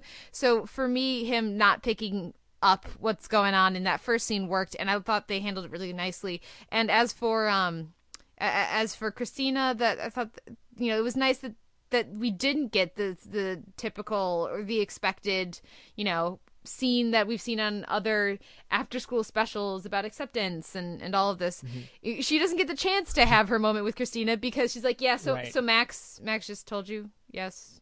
And so instead they had, it's a more awkward thing, but it's I think it's treated really nicely. And as I said in my review, I particularly appreciate that they don't put any labels on Hattie or on the relationship. It's not, I'm a lesbian now. It's, I'm involved with this girl and I really like her. Yeah. It's handled, more or less the way you'd expect. It's nice to see Lauren Graham and Ray Romano finally get together. Really, though, underlines that if you ever were going to rewatch this season, you would probably have to fast forward almost all of their scenes. Well, I mean, their scenes tend to be really good, so I wouldn't want to fast forward through most of them. But yeah, it's just I don't think the show knew why they weren't together, other than they wanted them to get together in the finale. And other than they wanted to have her hook up with sexy doctor for a while. Or they just didn't know what, they're like, okay, we got all these great story ideas for when Ryan's around. And then we're going to have Ryan leave because that can only last so long. No idea what to do with Sarah. Let's give her another love triangle. Yeah, that's... If they get another renewal, which I'm assuming they will, I hope it's for a shorter season, and I hope that Kadams doesn't stray as far from the writer's room this time. Yeah. Any other final thoughts on the house, on Crosby, and on any of the other storylines? I do find it weird that what's Crosby's wife's name? Jasmine. She's not in this. I find it so weird that it's weird that she's been gone for like 3 or 4 episodes, and then it's even weirder that she shows up for about 2 seconds and like wordlessly at the end of the episode. Joy Bryant is always good, but she's been like weirdly absent, which was confusing. But if they don't have anything to do with you, then it's good for them to take a few episodes off at a time. That's another thing that Parenthood can do more often. It's just take a break from people. But yeah, that clearly not up to last season. I'll be curious to see if they do get renewed, if they're gonna pull another big dramatic thing like we got obviously last season, and then they tried to do this year with divorce and it didn't work so well. Or it often didn't work so well. I'll be curious to see what they do other than kill Zeke that could do that. Yeah, I guess my final thought will just be that I did really appreciate that they didn't get Joel and Julia back together in this finale. The way that they handled that I thought worked really nicely, and I was very pleasantly surprised to not just have everything tied up in a little bow. Oh, that would have been such a piss off. Yeah. Let's move on though to our next show, and that's The Americans' New Car. What did you think of this week's episode? Oh, mwah. The Americans. It's so good. It's having such a good year. It's if it's not top 10 this year, there's just no way. It's a lock now, unless they absolutely shit the bed on this last chunk of the season. This was one of the best episodes, I think, of the season so far. The Americans is actually a show about something. And that's, I think, what makes it so refreshing. You know, other shows have themes, I guess, but The Americans is actually interested in exploring those themes in depth. You know, you can say that, you know, for instance, Hannibal is a show about obsession and mortality, etc., but I don't find it's often exploring those themes in depth in a way that actual humans could relate to. Whereas, you know, The Americans explores loyalty and political allegiance and family and love and resentment, etc., marriage, family, in ways that are deep and considered and work on more than one level, so that when we get just the arc of the car, which goes back before this episode, you know, Philip's been talking this up with his son for the entire season, and then to finally have him just splurge and get the car, and his relationship with the car and the way that evolves over the course of the episode, there's more nuance and real human emotion going on in the scenes with Philip and his car than there are on most shows between people. And I think it's time we saw more of an examination of that. I like that also that they gave Henry a lot more to do this week, and you know, because they've let Paige develop, but they've really kept Henry kind of off to the side. So I like that we get more with him this week. And Philip and Elizabeth are not people, especially Elizabeth. I guess we don't really know about Philip, but they're not people who saw themselves as parents, and they've had to grow into that role. And so to see how they handle, everything's just been sort of hunky dory at home for them. Most of the time, and this season that started to change with Paige, so to add something else in there with Henry, I think it was interesting and worked well. And when we see him looking out his window, I think that was last week, kind of enviously at the father and son across the way, to see that conflict come up here is more interesting. And when you tie that in with the parenting, with this notion of Elizabeth being sort of a mother figure to Lucia, and then the way that goes this week, not so much. Yeah, I mean, I really love what they're doing this season, and I absolutely agree. I mean, look at the shows we have going right now. How is The Americans and The Good Wife and probably Mad Men by the end of the season? How are these all not going to be in our top 10s? Yeah, it's. I mean, to get back to Henry. Not only, I mean, first of all, I love that they're addressing this like a week or two after we started to complain about when are we going to get some Henry, and then immediately we get some Henry. Not only is he getting more to do, but that scene with him at the end of the episode where he just breaks down, that could have been such a flop of a scene. Yeah, that could have just been such a. Imagine Homeland trying to do that scene. Oh, come on. with what's his Chris. name? Chris Brody, Karate Star. With Chris and his kung fu skills. It would have just fallen so flat. And you can even say the same for Mad Men and one of the scenes with Bobby or something. If they tried that with Bobby, it wouldn't work. And the kid playing Henry, Kedrick Salati, I think his name is, does a fantastic job. It's also really, really well written, which helps, and it seems like it was really well rehearsed. But just the way he breaks down, and it just doesn't, the way he's just so acutely aware of he's clearly very in touch with his specific feelings about what happened, and the way that they just sit there and watch and say nothing, both either because they think that's the appropriate punishment, or because they don't know what to do, or probably both. Yeah, well, and also just. And this is something that every now and again I experience with my students. Fortunately, it doesn't come up very much in lessons, but every now and again you'll think everything is fine with a kid, especially teenagers, because biological warfare is happening inside of them, and then just something will trigger just this outpouring of emotion that you didn't realize was so close under the surface, just waiting to come out, just needing a trigger. For Henry, it's that the fact that he's so upset and he's so worried about disappointing his parents. He's so, and being a good person and and he's clearly so in need of more attention and love from them.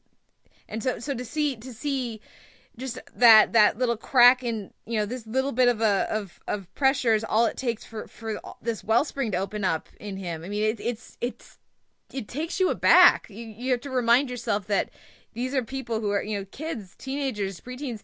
They are dealing with a lot of stuff a lot of the time. Yeah, and again, it could have been so badly.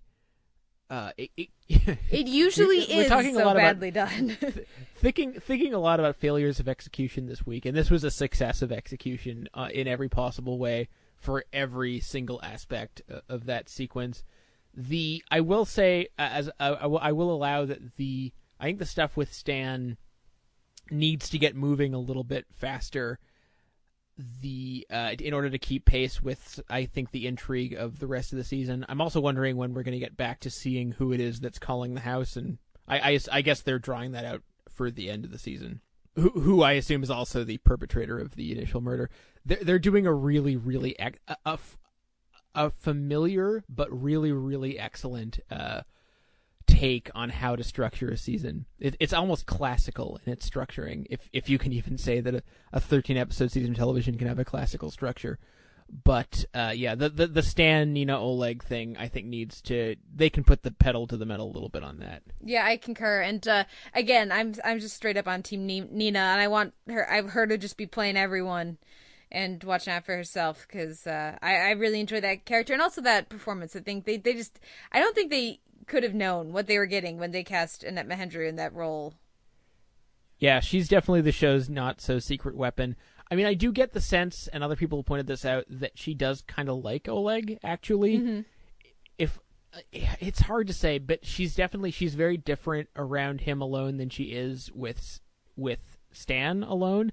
And I don't know if that's just because it's her way of playing him differently, or if it's because she is actually kind of enjoying herself a little bit.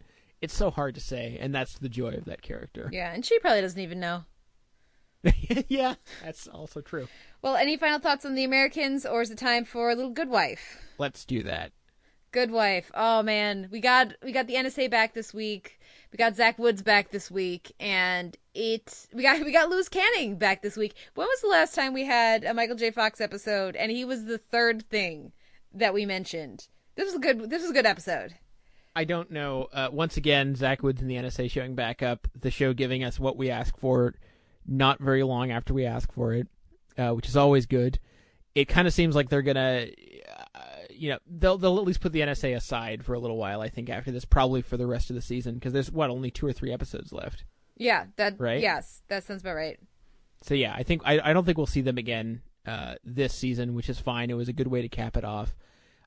I would have actually slotted in The Good Wife with the comedies this week, because there was, we talked about how they were going to get back to this post Will, and I think once again they demonstrated a really excellent sense of tonal balance with, all we really needed was that quick sequence of Alicia looking at those crime scene photos. They have no connection to Will, but that doesn't mean that she's not still traumatized, and she's not still going to have these moments where she's totally pulled out of things and out of sorts.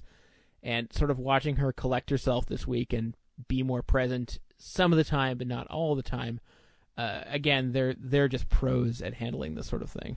Yeah, the balance of the episode, like you said, is what really works for me. Because I know when we saw that trailer of, what was coming up ahead, the "Please Don't Stop Watching" trailer, "We'll Make It Better" trailer, that I was concerned when they're like, because it felt very hijinky. It felt like, yay, we got these other characters, we like them too, right? Not just Will, we like everybody. And what they do here is make sure there's so much comedy this week, but it's all from characters, who aren't traumatized and who have a reason to not be traumatized. So Alicia is still very much in recovery. I mean, no striped hats this week, but she's still recovering from last week. Diane spends much of the episode actually off screen. We focus much more on Kalinda, who's pissed off, and they let the comedy come out of the fact that she's straight up pissed off. She's the straight woman in those scenes, and it really works. And so by giving us that distance and that space, it lets us laugh because the characters aren't laughing when they really shouldn't be. Yes, and we do have Canning back. I did find the rapidity with which he basically takes over to be a little bit strange and a little bit strained, but it's The Good Wife. It can get away with these things from time to time. They call him special guest star this week, but I love the way that he comes in and Michael J. Fox literally says, "I'm looking for a home." Which they just cannot ignore the fact that this is a guy badly in need of a show. There's absolutely no reason that they shouldn't be trying to lock him down and just keep him around. Yeah. For who knows, however many episodes he wants to do or is able to do. Obviously, filming a sitcom is very different than filming an hour long as far as like the number of hours in a given day. So with his condition, I don't know, if he has the energy to be a regular on an hour long all the time. But you know what? Well, you may have noticed The Good Wife has a few other characters they can focus on. Exactly. It would be wonderful if he is going to be for this, if Lockhart, Gardner, and Canning is going to be a thing that exists next season, I would be all for having him on a board as at least a recurring, if not a regular actor. Also, I'm very much heartened. I know everybody was always very excited about Matthew Good coming on. I haven't seen much of his work. I was very nervous that they were adding a new regular to the cast who would theoretically fill that sort of Will role of, of a certain age, tall white male, basically, to spend a bunch of scenes with Alicia. I was nervous that they were adding him at the same episode that they were taking out Will. But Finn, I mean, I really love the way that they've bridged that they've introduced him and what they've given him to do, and therefore by extension Alicia to do. It's been really great, and I'm looking forward to what they do next. Do you think he ends up at Alicia's firm, at Lockhart Gardner? How is he involved? Because they're not going to stretch out his case much longer. I really don't know. I try not to predict what The Good Wife is going to do, because The Good Wife has a way of it moves in a serpentine fashion where it'll advance on some things very quickly and it'll hit the pause button on other things for 5 to 12 episodes. Who knows? How about that lunch with the judge? Yeah, I was thinking about that. That was one of the few things this season they just totally dropped the ball on. But, or at least so far, you never know. But I will say that, yes, Matthew Good has been fantastic. He's totally... There have been other people I've been excited to have on and who have just kind of turned out to be a little bit meh, but he's been fantastic. And I've loved also Michael Cerveris, who I really hope they keep him in that position and showing up frequently, because he's got that great sense of mild, bureaucratic, smarmy menace. Oh, he's great. He's great in this episode and last week as well. Also, so much fun this week is Michael Urie. I was so disappointed to see the NSA disappear, at least for now, from the show just when they added him in to that pool of programmers. So much fun. I really enjoy that actor, and he doesn't get anywhere near enough work. So throwing him in there was great. But let's talk about Zach Woods here, because I love his performance in this episode. I liked what they give him to do, and at least on the shows where I've seen him pop up, I mean, Zach Woods is always entertaining, he's always very good, but he tends to play the same character, and in this episode, he's giving a very different performance. His character is in a very different place than the usual Zach Woods character. Yeah, the word I would use is shook. Yeah. He is shook. It's the first time we've ever seen the Zach. He's not necessarily a different character. He's just he's in deep shit for the first time in his life. He's humbled. He's nervous. Yeah. He's theoretically the same asshole from The Office and In the Loop and other places, but here he's actually in deep water, and it is nice to see him play it. And I'm sure it's nice for him too, also to get to play some different notes and be taken quasi seriously. Well, and he's self-aware. That Zach Woods' character usually is not a self-aware character. Right, yeah. And so, I mean, I thought just everything that we get with him works really well, and it's wonderful to see a slightly different performance from that actor. Any other elements to this episode that you want to take a look at, or is that your main takeaway, just that it was a lot of fun? Mostly that. I mean, another thing that, you know, the good wife doing something well that other shows would fuck up. That last scene with Alicia and her estranged husband, any other show, literally any other show, would have had that scene feature overt reconciliation, and we did not get it. Nope. The last thing I'll mention, Eli and his bowing. Yes, that was pretty great. As much as I struggle with Eli because for long stretches he won't get much to do, and I'll think he's a good functionary character, and then they'll try to give him more to do, and it just won't work. So right now he's back to functionary, and I'm totally fine with it. Yeah, it's working. I'm not gonna question it. Yes, I know some people weren't as big on this episode, but I really did very much enjoy it. What did you think of episode 2 of this season of Mad Men, A Day's Work? Kiernan Shipka. Man, Sally is such a boss. It's one of the great joys of a new season of Mad Men, possibly the greatest, is seeing how much Kiernan Shipka has grown in every possible sense. And just, she's got more swag than anyone else on the show right now. Yeah, I love her. I love her attitude, I guess, in that, you know, when she's sitting at dinner or in the car, you know, the way she walks around SCP when she's first there, like she owns the place. I mean, she's just fun. And also, just as a side note, it's been wonderful to watch Kiernan Shipka grow up on my TV.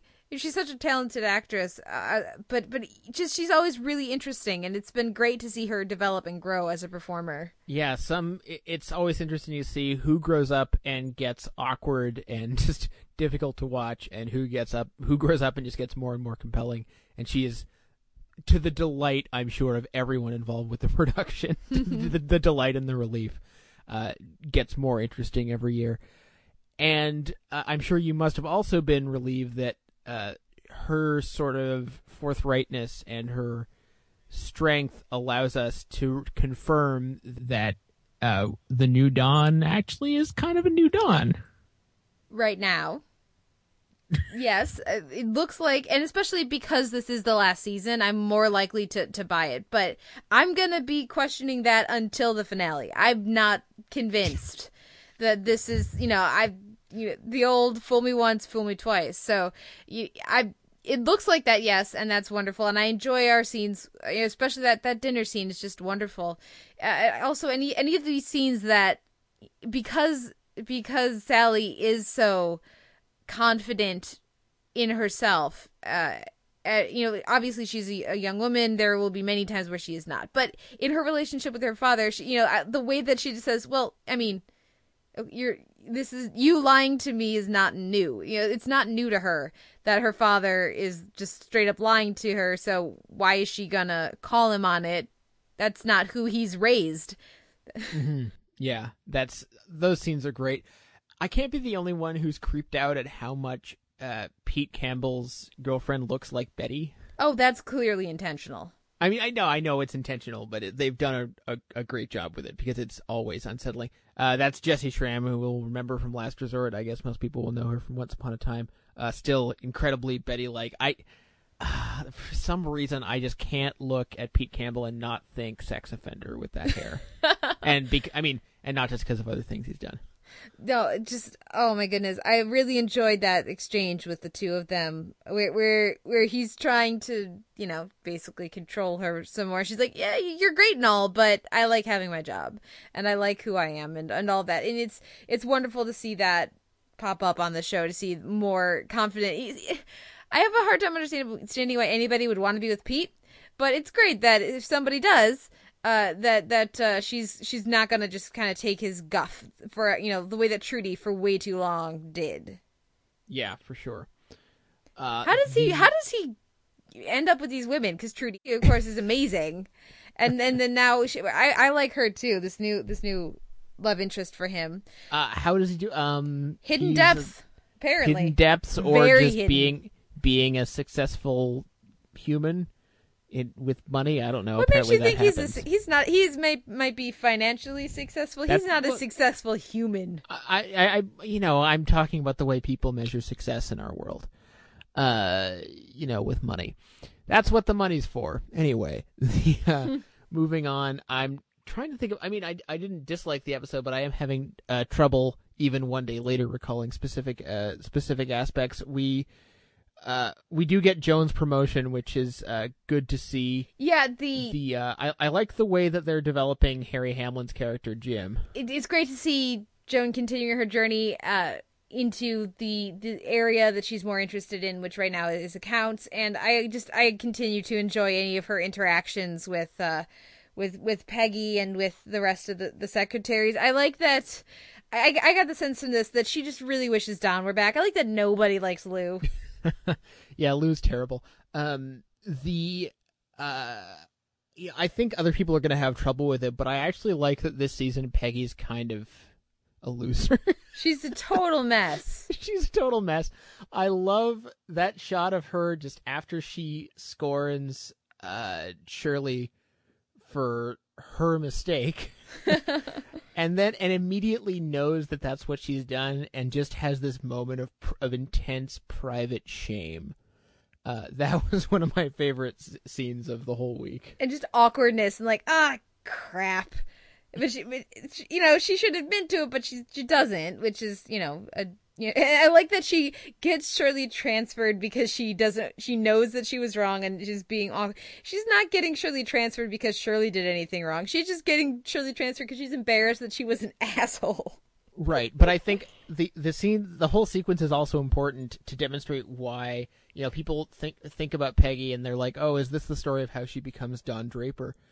And I think that this episode demonstrates why that will never be the case, because she does, Don would have many scenarios where he would trample over people for his mistakes and just be like, this is what happened, deal with it, schmah, and keep walking.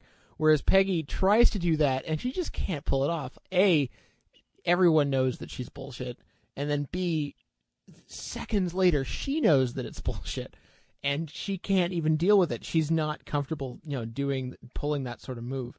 So I will see her redeeming herself soon enough, I think, within a couple of episodes and sort of started to get her act together. But it's nice to have a section of the season where she isn't processing things well, isn't being graceful, isn't dealing with the new boss well, is having real struggles before she can once again persevere. Yeah, I absolutely agree. And my only negative thing to say about Peggy right now is I'm really not a fan of her Mary Tyler Moore beanie. That could just go away. And I blame Mad Style, Tom Lawrence's Mad Style, for me noticing and being annoyed by that. Looks like that's going to be a staple for her this season because it was in both the premiere and this episode. And yes, I've now spent 30 seconds talking about a hat, but that's because I love everything else they're doing with Peggy. It's so much fun. So it's great. It's great. I continue to love Stan. He only gets like one scene an episode now, but they're always great scenes. Although, in retrospect, I am still annoyed that they've kind of thrown Ginsburg under the bus. Hopefully they'll give him more to do soon. I like that he pops up here. It's kind of like a reminder, oh yes, he's still on the show. We haven't forgotten he exists. The way that they keep mentioning Bob Benson, they're like, okay, he's on the Crazy One, so we can't show him, but he still exists in this world, and when we can bring him back, we will. I would like to think that he's going to continue to exist on the show just as a verbal threat of to something Pete. they can level at Pete. Yeah. So much fun. Yeah, I'm already connecting much more with this season of Mad Men than I did last year. Is that the same for you? Well, yeah, it's early days yet, but they're certainly having. Mad Men doesn't get to shake up its status quo a lot, and having Dawn not at work and sort of playing it bi-coastal and having the freedom that this is their last year and they can actually commit to things and have the reasonable expectation that they won't have time to flip it back, I think is going to be a good look for them. And letting Don or having Don be honest with his daughter to some extent, with anyone, but in this episode with his daughter is definitely a step in the right direction if they want me to be invested. Novelty. I know, it's crazy. So what wins your week in drama then? I'm going to give it to The Americans just for continuing to kick ass and almost not missing a step at all. But man, it's a really good week. It's a good week. I'm going to give it to The Good Wife because I had so much fun with this episode. I wanted to just kind of go back and rewind any of the scenes that had either Diane or Kalinda, or preferably Diane and Kalinda. So much fun. And I'm really looking forward to just the way that they continue to use these different elements that they've introduced in the past few weeks. Alicia's back. She's back. It's great. So a few show notes. Our intro and outro music are both by Mr. Simon Howell. A final parting gift before you head off to the wilderness. Thank you very much, sir.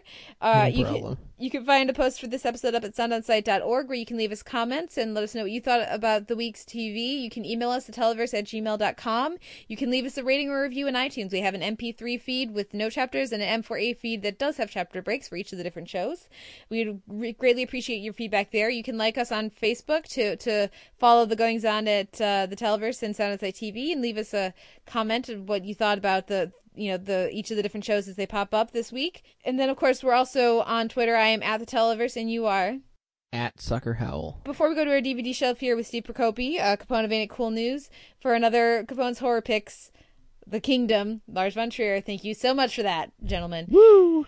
Just a quick note to say thank you, Simon. It's been a wonderful 2 years of podcasting. It's going to be a strange hiatus doing the show with you not here. But it's been a lot of fun, and I look forward to, it'll be a fun new adventure for both of us. But travel safely, plant lots of trees, and thank you for these past couple years. Hey, it's been a pleasure, and thankfully, you are so much more pleasant than me, which means that you have so many excellent prospective podcasting pals that will help you cover this difficult period in your life. We will leave it at that, and everyone can come back next week just to find out who the new co-host will be for the summer. But with all of that out of the way, let's take a break, listen to a clip and some music, and come back with Steve Procopi, Capone from Ain't It Cool News, to talk about The Kingdom. Denne morgen bliver en ganske særlig morgen. Hvordan særlig? Menneskene er ikke som de plejer. Vi alle sammen. Jeg synes, der mangler nogen. Vi må ind i den elevator. Snak til mig. Uller. Slog du dig? Nej. Jeg burde gerne med dig forbandet skit. Brødre, en ælling er kommet hjem. Ni danskar, ni försöker alltid komplicera. For dem, der vil ikke høre, er det stille.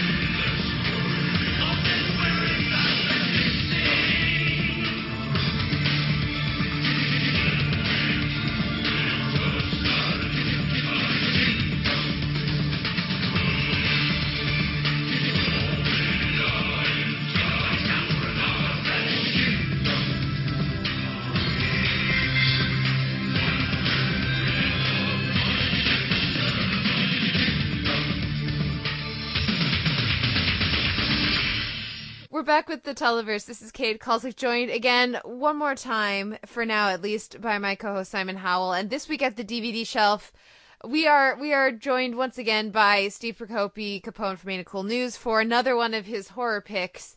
And I feel like the podcasting / TV gods are mocking me with this. Our choice this week is The Kingdom, which was a miniseries directed by Lars von Trier, or two miniseries. We'll talk about all that. We'll get into all that. The reason I feel like the television gods are mocking me is that it was only a few weeks ago that I was saying that Fulikuli was hard to understand and was somewhat inaccessible and strange.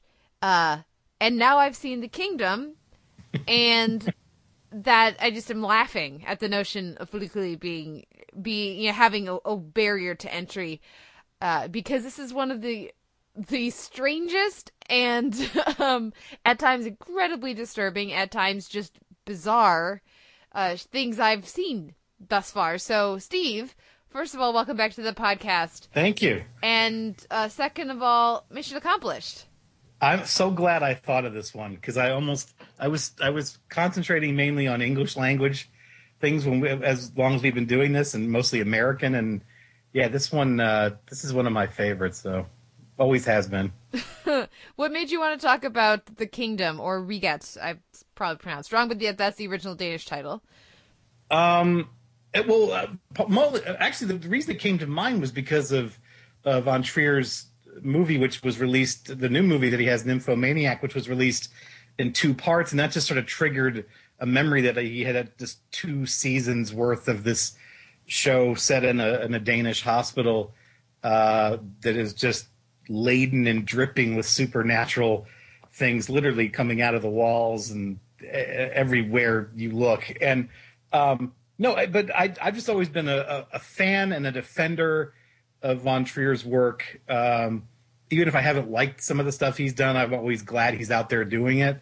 And what I also remember about it is that he does these little, we can talk more about this, but he does at the end of at least the first season, I don't remember if he does it in the second season, but the first season, he does. He does. Okay, he does these little outros, and he seems like the nicest guy in the world in those. And he looks really handsome and thin, and he's just like and sinister. Happy, but he's not being sinister at all. He's wearing a tuxedo, and he's smiling. He's too nice. I don't trust it. That's why he's sinister. And I want to do the like good and evil little signs that he does now all the time. But it just cracks. But he's, that's what I'm saying. He's not being like sinister, even though there's this death metal music playing in the background. No, I just think that like it's such a contrast to what he's become now, and I feel like a lot of people who don't quite get why people like him so much, I could point them to some of these earlier things, because he hasn't really done very many since his first few films, any sort of supernatural storylines. But back then he was actually really good at it, and I thought he was going to go. At the time, I thought he was going to go into a career in these more evil-laden sort of stories, and he kind of went in a very different direction, where he just like tortured, psychologically and sometimes physically tortured women in every movie. But at the time, he was definitely into something very different, and I thought kind of cool. And I mean, some other people clearly thought it was cool because Stephen King tried to remake it, many years later, unsuccessfully. So I mean, people were paying attention, people were watching it, and it kind of got a really big following for a little while, but mainly just on DVD. Yeah, we should mention this was from 1994, the at least the first series or season. Then there's Riget 2 or The Kingdom 2, which was in 97. So these have, it's been a while for these, but yeah, this was my first exposure to Lars von Trier because frankly I've been scared off by descriptions of Antichrist and I don't have any interest in. I'm sure it's very good. I keep hearing it's very good, but I don't need to see Bjork be terrorized for a movie in Dancer in the Dark. So I haven't gone out of my way to tick off that box in my lexicon of directors that I should have some exploration of. So this was new to me, and it was certainly a surprise. What came later was not a surprise. How the series starts very much was. Simon, what was your relationship with The Kingdom, and had you already seen it? Had you already heard of it? And what is your relationship with Von Trier in general? I watched The Kingdom when I was in high school on a Suspect DVD copy, or possibly VHS, I don't remember, at the Incredible Video Difference in Halifax. What up, Video Difference? I hope you're still around. And I remember watching it at least once and really digging it. It was probably the first Von Trier thing I saw. And after that, I've seen everything that he's made after The Kingdom, and I've seen very little of what he made before. In between the 2 series of The Kingdom, he made Breaking the Waves, which was sort of his big, his breakthrough, and has almost nothing in common with The Kingdom. which is really just came out on Blu-ray. Just came out on Blu-ray. Other than the religious, he's actually an extremely religious filmmaker, and that comes across here as well in strange ways. Von Trier is a complicated guy, and not all of his movies have that sort of sadistic feel that people associate him with. I would say for anyone who wants a primer actually on Von Trier, The Kingdom's not a bad place to start because it is actually quite funny. But I would actually recommend The Five Obstructions, which is a documentary he made with a guy named Jorgen Leth, which is actually really humane and an interesting meditation on filmmaking. Anyway, I like Von Trier. I at least like all the movies of his that I've seen. He's made some kind of quasi-duds, but everything that he's done is kind of interesting in one way or another, although not always easy to watch. On rewatch of The Kingdom, I was really surprised at those first few episodes because they're so tame. And, the strange thing about The Kingdom really, when you really break it down, is that it's both ahead of its time and strangely old-fashioned. You have the ostensible protagonist who actually has a catchphrase, Dansk Jævlar, or Danish scum, which he says in one form or another in every single episode. You have Lars von Trier doing his Hitchcock / Rod Serling sort of outro, which is, you can't really get more old-fashioned than that. And every episode ends with a cliffhanger of some kind. The intro explains to you the backstory of the hospital every week. So it has these very old-fashioned trappings, but at the same time, it has this, especially I would say by the end of the third episode, it starts to adopt this throw everything in and see what sticks approach that kind of seems to predict American Horror Story and some other series that came later. For some reason, I also thought of The Returned in certain spots here and there. But there's really no other series that occupies its weird place in history. Well, you say these other shows that it reminded you of. We can't go any further without saying the significant, huge, obvious one that we've already done a DVD shelf on. And Simon, thank you for breaking the glass on this one for me. And that's, of course, Garth Marenghi's Dark Place. Dark Place. Yeah, for people who've seen both series, they're not going to understand, but trust me, it's true. There's a continuum, and it starts with Twin Peaks, and then at the other end, there's Dark Place, and straight in the middle, there's The Kingdom. Yeah, it's those first few episodes. This was one of the most challenging things for me to watch, not because of the content, not because of the gore or the scares or any of the stuff that does eventually come up. It's because it's in subtitles and the version I had, the copy I had, did not have the greatest, most convenient subtitling. It was hard to tell. Like, two different people would speak and it would be one line of subtitling. They did that a lot. Yeah, so it was hard to follow in that way. But also just there's nothing happening at the beginning. It's just a bunch of stupid petty shit. I'm like, it feels like a desexed and de-interesting, frankly, Grey's Anatomy at first. And then with a ghost. With a ghost, but there's like all this. And I understand that is the point. The whole point is that these doctors are all caught up in stupid, petty stuff. And so they're not paying any attention to the fact that, there's obviously some messed up stuff going on in their hospital. And yet they're also not doing any medicine, just to be clear. all of this. And yet when I'm watching it and I already have the barrier of poor subtitling, and just it's not the most beautiful thing to look at. It was really hard to follow.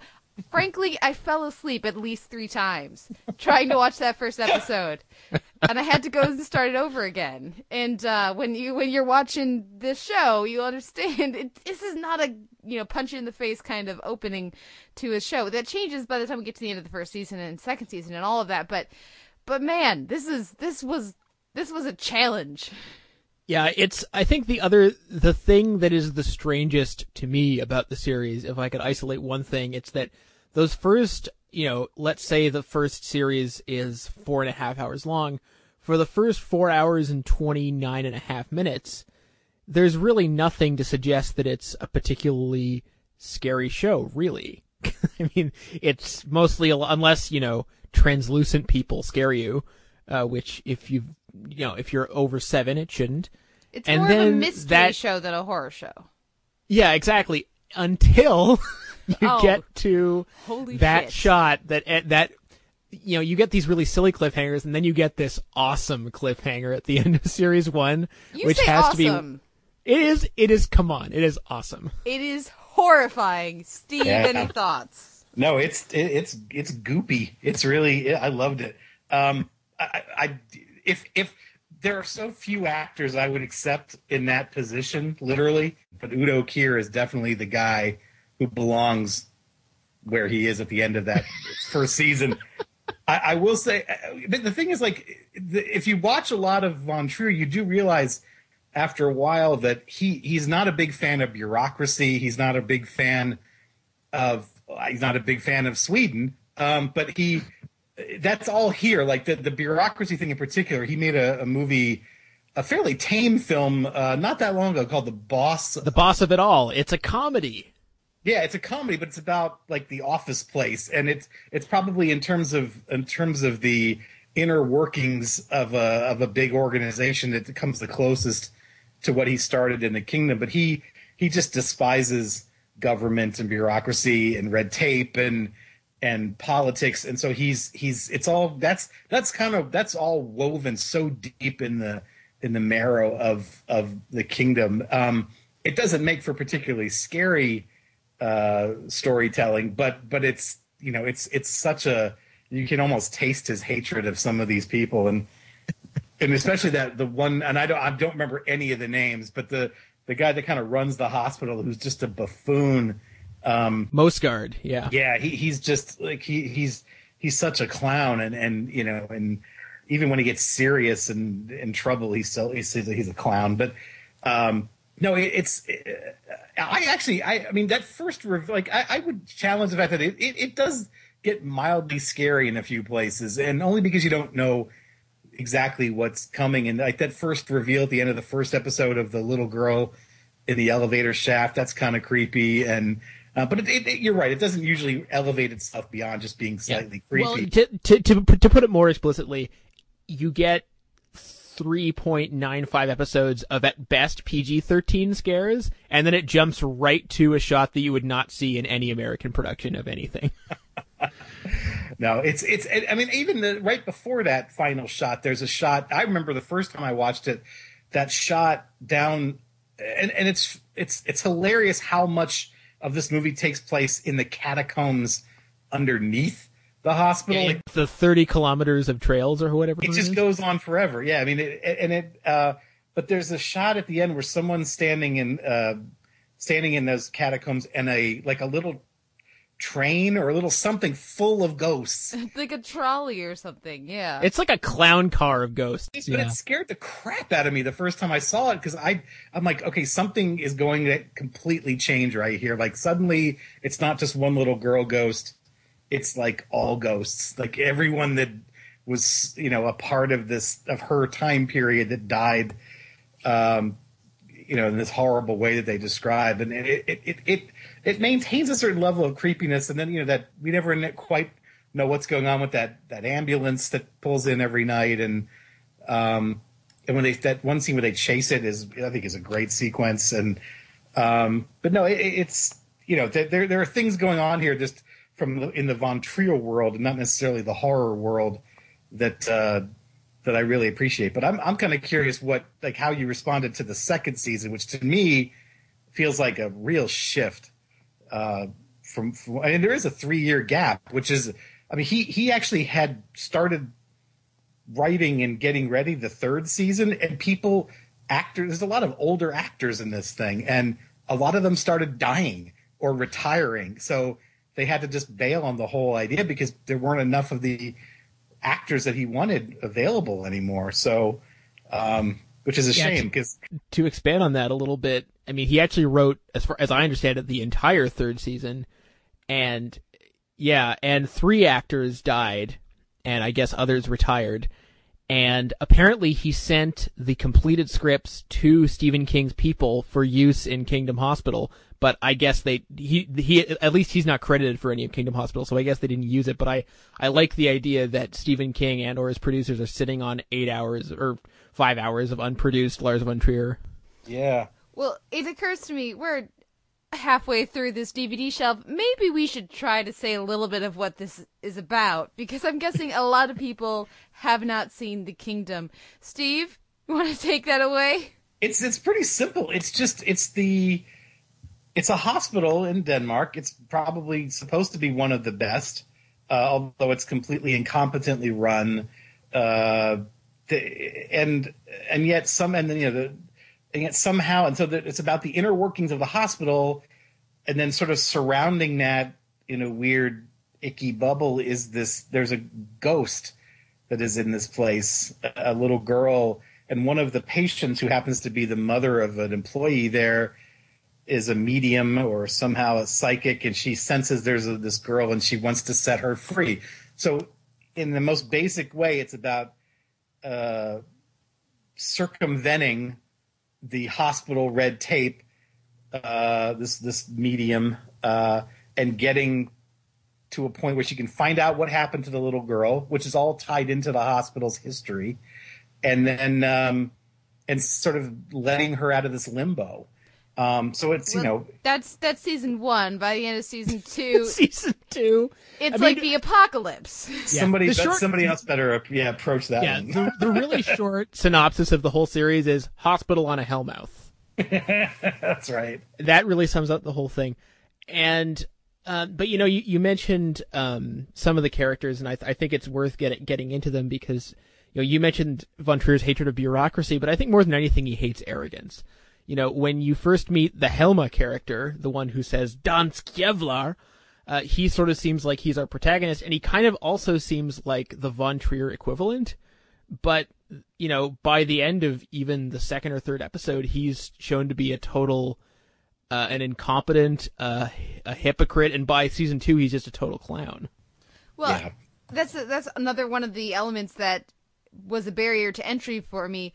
I was watching this trying to find the protagonist, and good luck with that. Yeah, and then I eventually realized that everyone, with the exception of Mrs. Drusa, is terrible. Is just horrible and the worst. They're all they've all Judith is not killed bad. people, or they're insane. Those are Judith your is options. okay. Mrs. Drusa Judith is not okay. You don't give birth to that and be okay. No, that doesn't happen. So we have somebody who has killed or seriously injured at least one patient and spends all of his time trying to cover that up. We have our other potential male lead who then starts doing isn't he making coke in the basement or something? Pretty much, yeah. Yeah, well, and then he was randomly not in a couple. I want to say, was that a contract dispute, or he was filming something else? He's dead for an episode or two in season 2. I mean, all of these characters are either terrible and just despicable, or incompetent, or they're Mrs. Drusa. Those are or insane. Let's put Judith and even Mrs. Drusa, there's an interesting reversal with her, because when you first meet her, she seems to be just sort of witless, but then she turns out to be quite cunning, although she is horrible to her son. Horrible. She's not a good mother.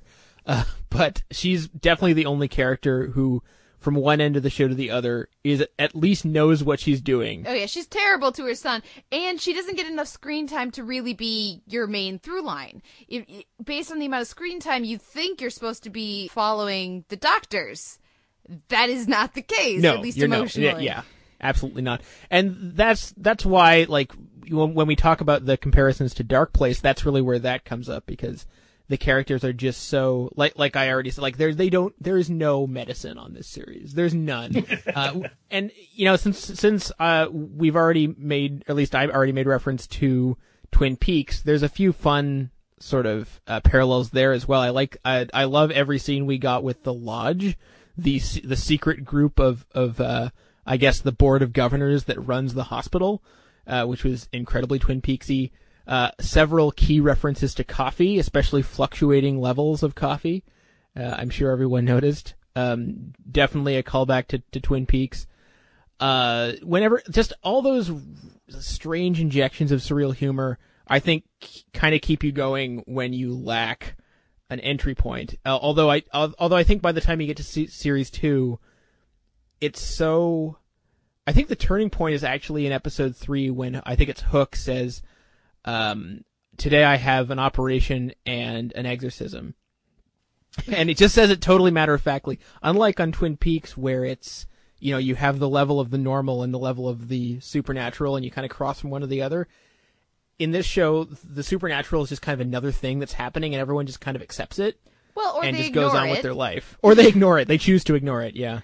Yeah, and because that's a lot of this is willful not noticing by the Doctor's parts and most of the characters' parts, or they just care way more about trying to get laid than about bleeding walls and the like.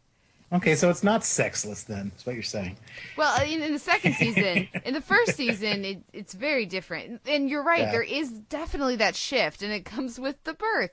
And we're going to keep that vague in case you decide to watch. Yeah, we definitely need to, yeah. The Kingdom, because you're welcome. You'll never be able to scrub that off your memory. But I think another very important element we need to talk about is the comedy.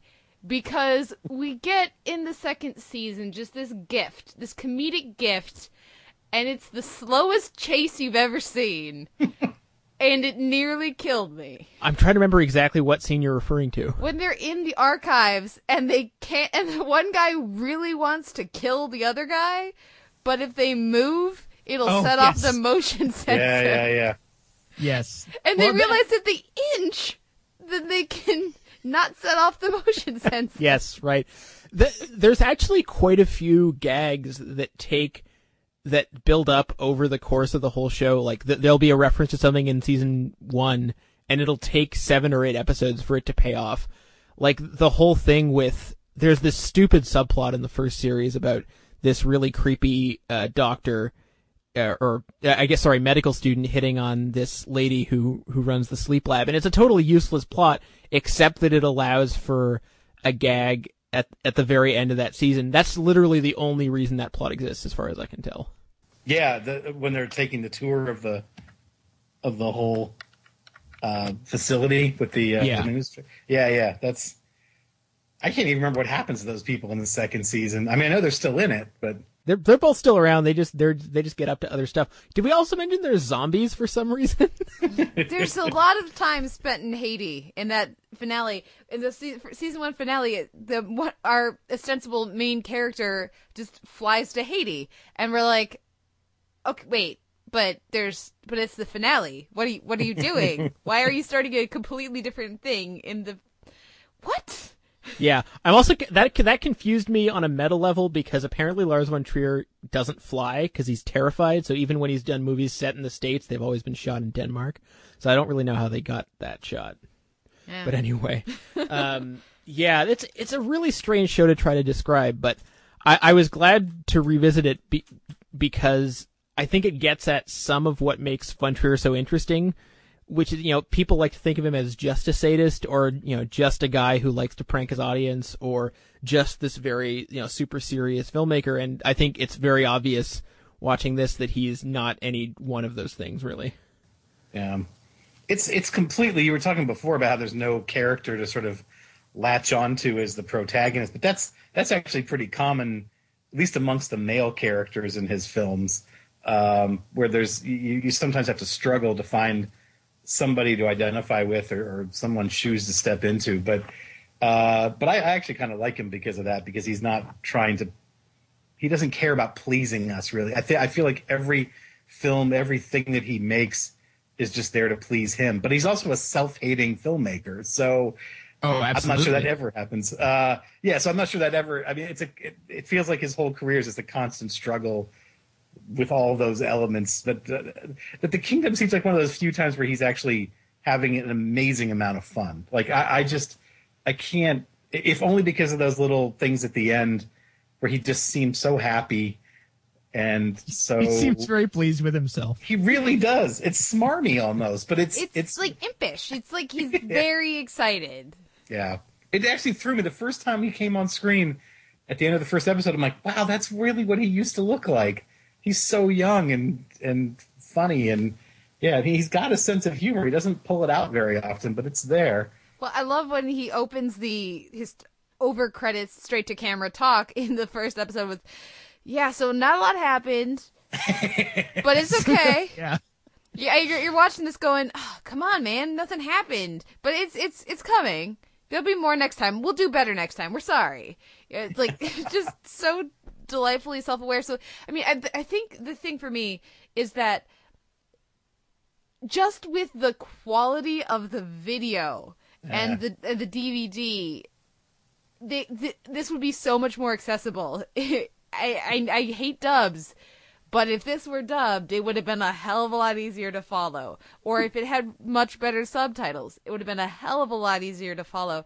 And because, I mean, part of the reason that the later season twists are, season 1 and season 2 twists are so effective is because, as, you know, like I said, I fell asleep watching this when I was trying to stay awake several times. It lulls you into a false sense of security. Yes, it does. It really does. And then, you know, they start adding these elements in here and there, but the show is kind of, like we always say, it's teaching you how to watch it based on its priorities, how much time it's giving to these different storylines. And so by the time you get to, you know, that wonderful moment we've been talking about for about half of this DVD shelf in the finale, it's out of nowhere, and there's nothing to prepare you. Like you said, Simon, there's nothing to prepare you for what you were about to experience. I would say the whole second season, every time they cut back to the room where the baby is, it's a new level of fucked up. Like it's just like, oh, they've done something horrible again. Wonderful. And nobody comments on it. I know, it's so blasé. It's hilarious. The only person who comments on it is the zombie. Yeah. Who was much more, he was way less of a dick before he died. But, so you don't really know if you're supposed to be, you know, identifying with him or not because he's all of a sudden a dick at this point in the show. But nobody comments on it. Yeah, there's a few levels of genius to the whole Udo Kier thing. First of all, in those first 3 episodes, you get if you get through the credits each time, it's like, and Udo Kier. There's no Udo Kier. He's probably in like 25 seconds of archival footage in those first 3.5 episodes. Where's Udo Kier? Oh, there's Udo Kier. And then he's in the entire second season, only it's clearly not the voice of Udo Kier, because he's obviously been dubbed over or in some way altered. In another thing that reminds you of Twin Peaks is you can connect it to the voice of the fellow in the Black Lodge.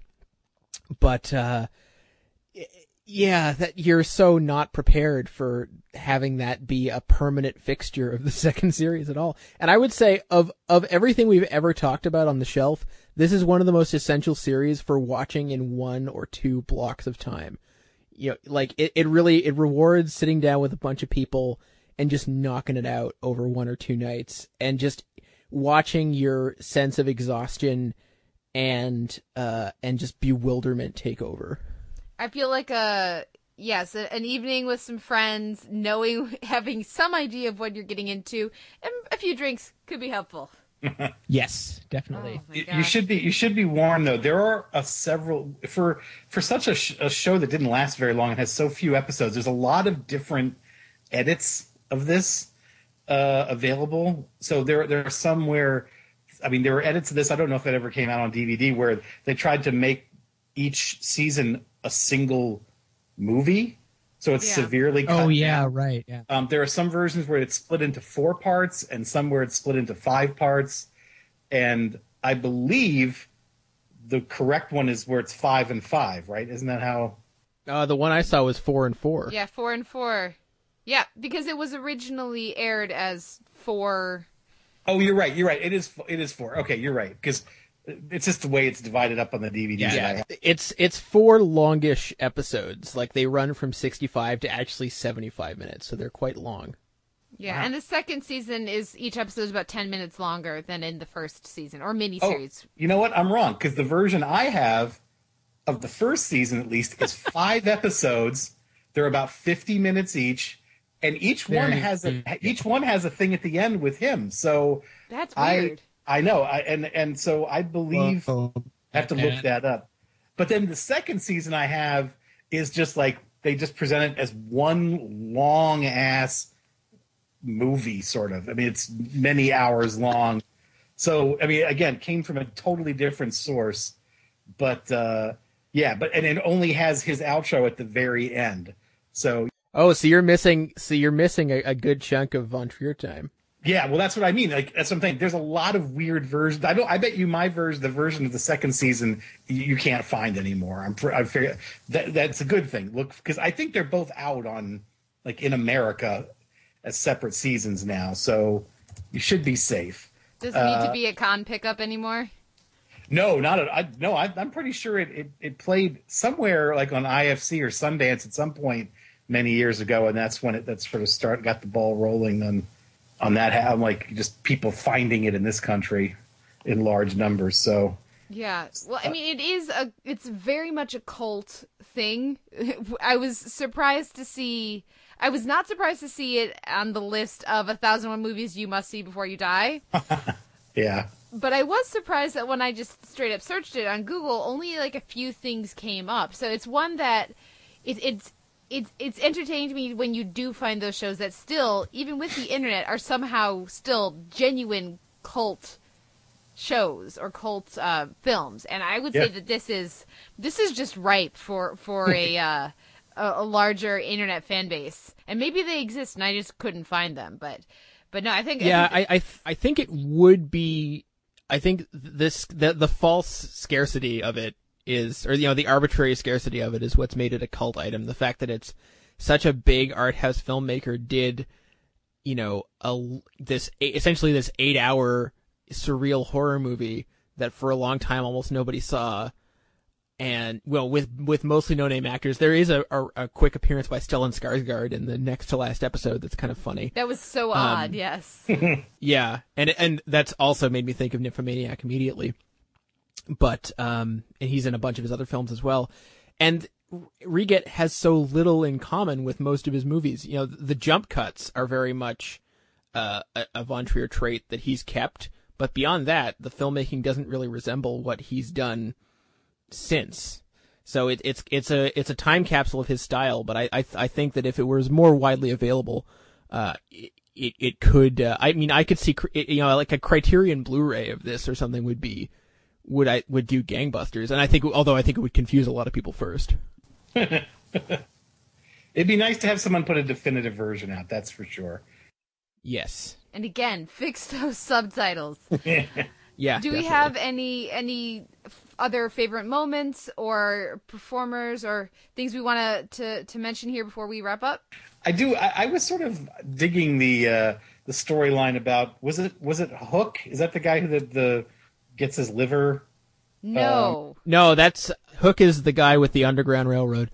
Well, the doctor who You can just say the guy who finds like a rare liver disease in a patient that hepatoma. Yeah. The family won't let him have the body after the guy dies, so he finds a way to sort of get it legally, but not really ethically, and it just turns into a really bizarre storyline about a doctor who just becomes obsessed with disease and not just having this thing, but wanting to have the biggest one that's ever been found. It's sickening. Like, and as much as this movie doesn't have that much gore in it until the birth sequence, there's a lot of surgery. There's some body horror going on, and it's Dr. Bondo. There's the brain surgery scene in the first season is just disgusting, and where the guy wakes up in the middle of the surgery. So, but that, like, but that one particular, I mean, that's one of the few parts of the story that's actually about medicine, sort of. Possibly the only one. Yeah, but maybe that's why I was drawn to that character, because he was the only one teaching medicine and performing, procedures, and so maybe I was like, well, here's an actual doctor, so not an administrator. The storyline the only storyline that I cared that I didn't get resolution to. I wanted to know what Mona was going to spell out with the blocks. She said she spells out 2/3 of a sentence, and you know that she was going to finish spelling out the sentence in season 3, but there isn't a season 3. So I want to know what was coming with that. And we also haven't mentioned the dishwashers. So I don't know if we want to talk about them. Yeah, there's a Greek chorus made up of these two dishwashers with Down syndrome, who and their presence also really made me think of American Horror Story / Ryan Murphy in general. But they don't really have a plot so much. They just kind of do their own thing and comment on the events as you would expect a Greek chorus to do, and then kind of just, no one really talks to them, and they don't really talk to anybody else. They don't interact with anybody else. And what's interesting though is their comments, which are both sort of talking about things that have already happened as well as sort of foreshadowing things that are going to happen, are more a better analysis of the show than what Von Trier gives us at the end of every episode. Theirs actually makes sense, but if you really pay attention to what Von Trier is saying, in his little pieces at the end of each episode, they're not about the show very often. It's more just sort of general thoughts on evil and good, but yeah, they're the Greek chorus. Those two dishwashers. There's a little substance to what they're saying. And then they get engaged. Yeah. Yeah, and it's very sweet. Except for the fact that we haven't really mentioned this either, but the end of the second series is one of the most brazen, let's blow up everything. Literally? So actually very much again, very much like the end of Twin Peaks. Just let's throw in every possible cliffhanger, and then the show's over. Yeah. Well, you got to have the apocalypse sometime. I don't know if it is the apocalypse. It feels like it's. I mean, we meet the devil, so why not? I think it's death. We also meet death, but I mean, over the course of the series, we spend some quality time with the devil. That's true. So, yeah, it's a crazy show, and this, despite my hesitations, despite all of these things we've said, I did wind up having. I'm glad I saw it. I'm glad that it's just something that we can try to piece together on the podcast and talk about. It's a true oddity that it's something that I think Simon and I both, and let me know if I'm not speaking for you here, Simon, but we really appreciate something. I've never seen anything quite like this show. And when so much of TV is something that we've all seen a million times, it just, the more you see of the same thing over and over again, the more you appreciate just a batshit crazy kind of show like this. Yeah. Well, and I think, as sort of a closing remark, the nice thing about The Kingdom is that, yes, it's batshit crazy. Yeah, it veers wildly from kind of boring to completely, almost incoherently entertaining. But you always feel like it has a point of view, which I guess we sort of hinted at earlier. But it never feels like it's total anarchy. It always feels like it's got a voice, and I think that's sort of important. Steve, any final thoughts here? Do you want to mention the theme song? The theme song, yeah, I would eventually like to find someone. Maybe they could send me a MP3 of the theme songs I can make it my ringtone, because I realize it's the catchiest theme song of maybe any television show from Denmark that I've seen. It is really catchy. It's so 90s. Yeah. It's like almost painfully 90s, down to like the kind of text for the names and everything. So that was actually really fun for me as well. It really catches you off guard that first time. Yeah, because it's so tonally disparate from everything else. But the whole opening credit sequence it just looks ridiculous. I mean, I don't know how to put it. They make it look like an action show. It feels like is this ER? Well, and also the intro plus credits is like 3 minutes long. Yeah. Oh yeah, with the whole thing about with the whole backstory, sure. Yeah, which is so unnecessary. Especially the third episode you're watching in a row. Yes. Certainly. I get it. It's on a bog. Well, bogs are supernatural, Simon. We've learned this now. We have. Okay, well, I think that wraps up most of our thoughts on The Kingdom. Man, do we want to? It's been a while. Let's check in here. Do we want to rank the Steve Procopi horror picks? So we've had Duel, Salem's Lot, and Storm of the Century, It, Carrie, Trilogy of Terror. Was there another one? I feel like there was one more, or is that it? I think that's it. And the Kingdom. That's it. I would personally go. Duel's probably still my favorite because it's such a classic, and then I would go The Kingdom second, and then Storm of the Century and It, and then probably the rest. How do you have Salem's Lot so low? It's so terrifying. Yeah, I know you think so. Salem's Lot is still number one for me. That's my number one. Yeah. Floaty vampire children. Thanks for that, Steve. Let me see. I'll go the doll portion of Trilogy of Terror if I'm allowed to, because the rest of that, as we discussed, is more interesting in a different way. Then I'll go.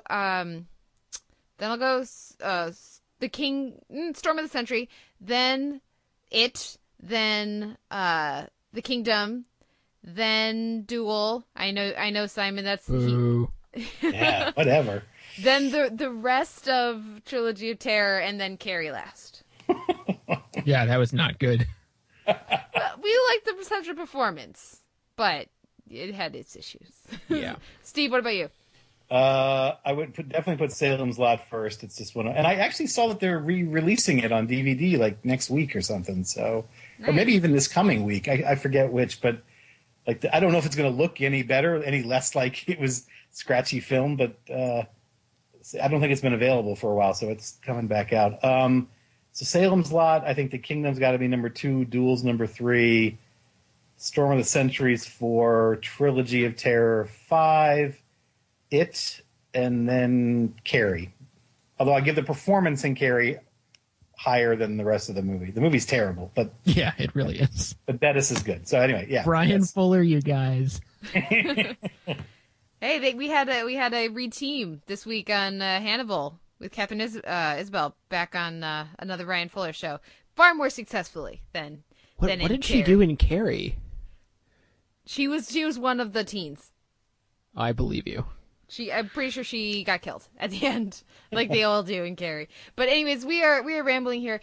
Steve, thank you so much for coming back on the DVD shelf to continue my terrorization / education in TV horror. Where can our listeners find you and your work online? AinItCool.com. Again, thank you so much, Steve, for coming on. Thank you, everyone, for listening. I'm sure, Steve, do you have plans for the next one? Well, the ones I mentioned to you before, I actually located 2 that I think are on the same disc. Goodness gracious. So I should be afraid. Yeah, I've never seen them, but I've heard they're very good. So there's more fun coming down the line. There's some weird actors in it that you will know. Yeah. But that's all I can say. That's all I'm going to say about it. I don't want, I think I sent you the titles though, but I don't remember exactly where I heard about it, but I heard about it from somewhere reliable. So this will not be one of the ones that I grew up with. It'll be something new for everybody, I'm guessing. First time at the Horror Picks. Well, again, thank you, Steve, so much for coming on. Thank you, everyone, for listening. I'll be back next week with another episode of the Televerse.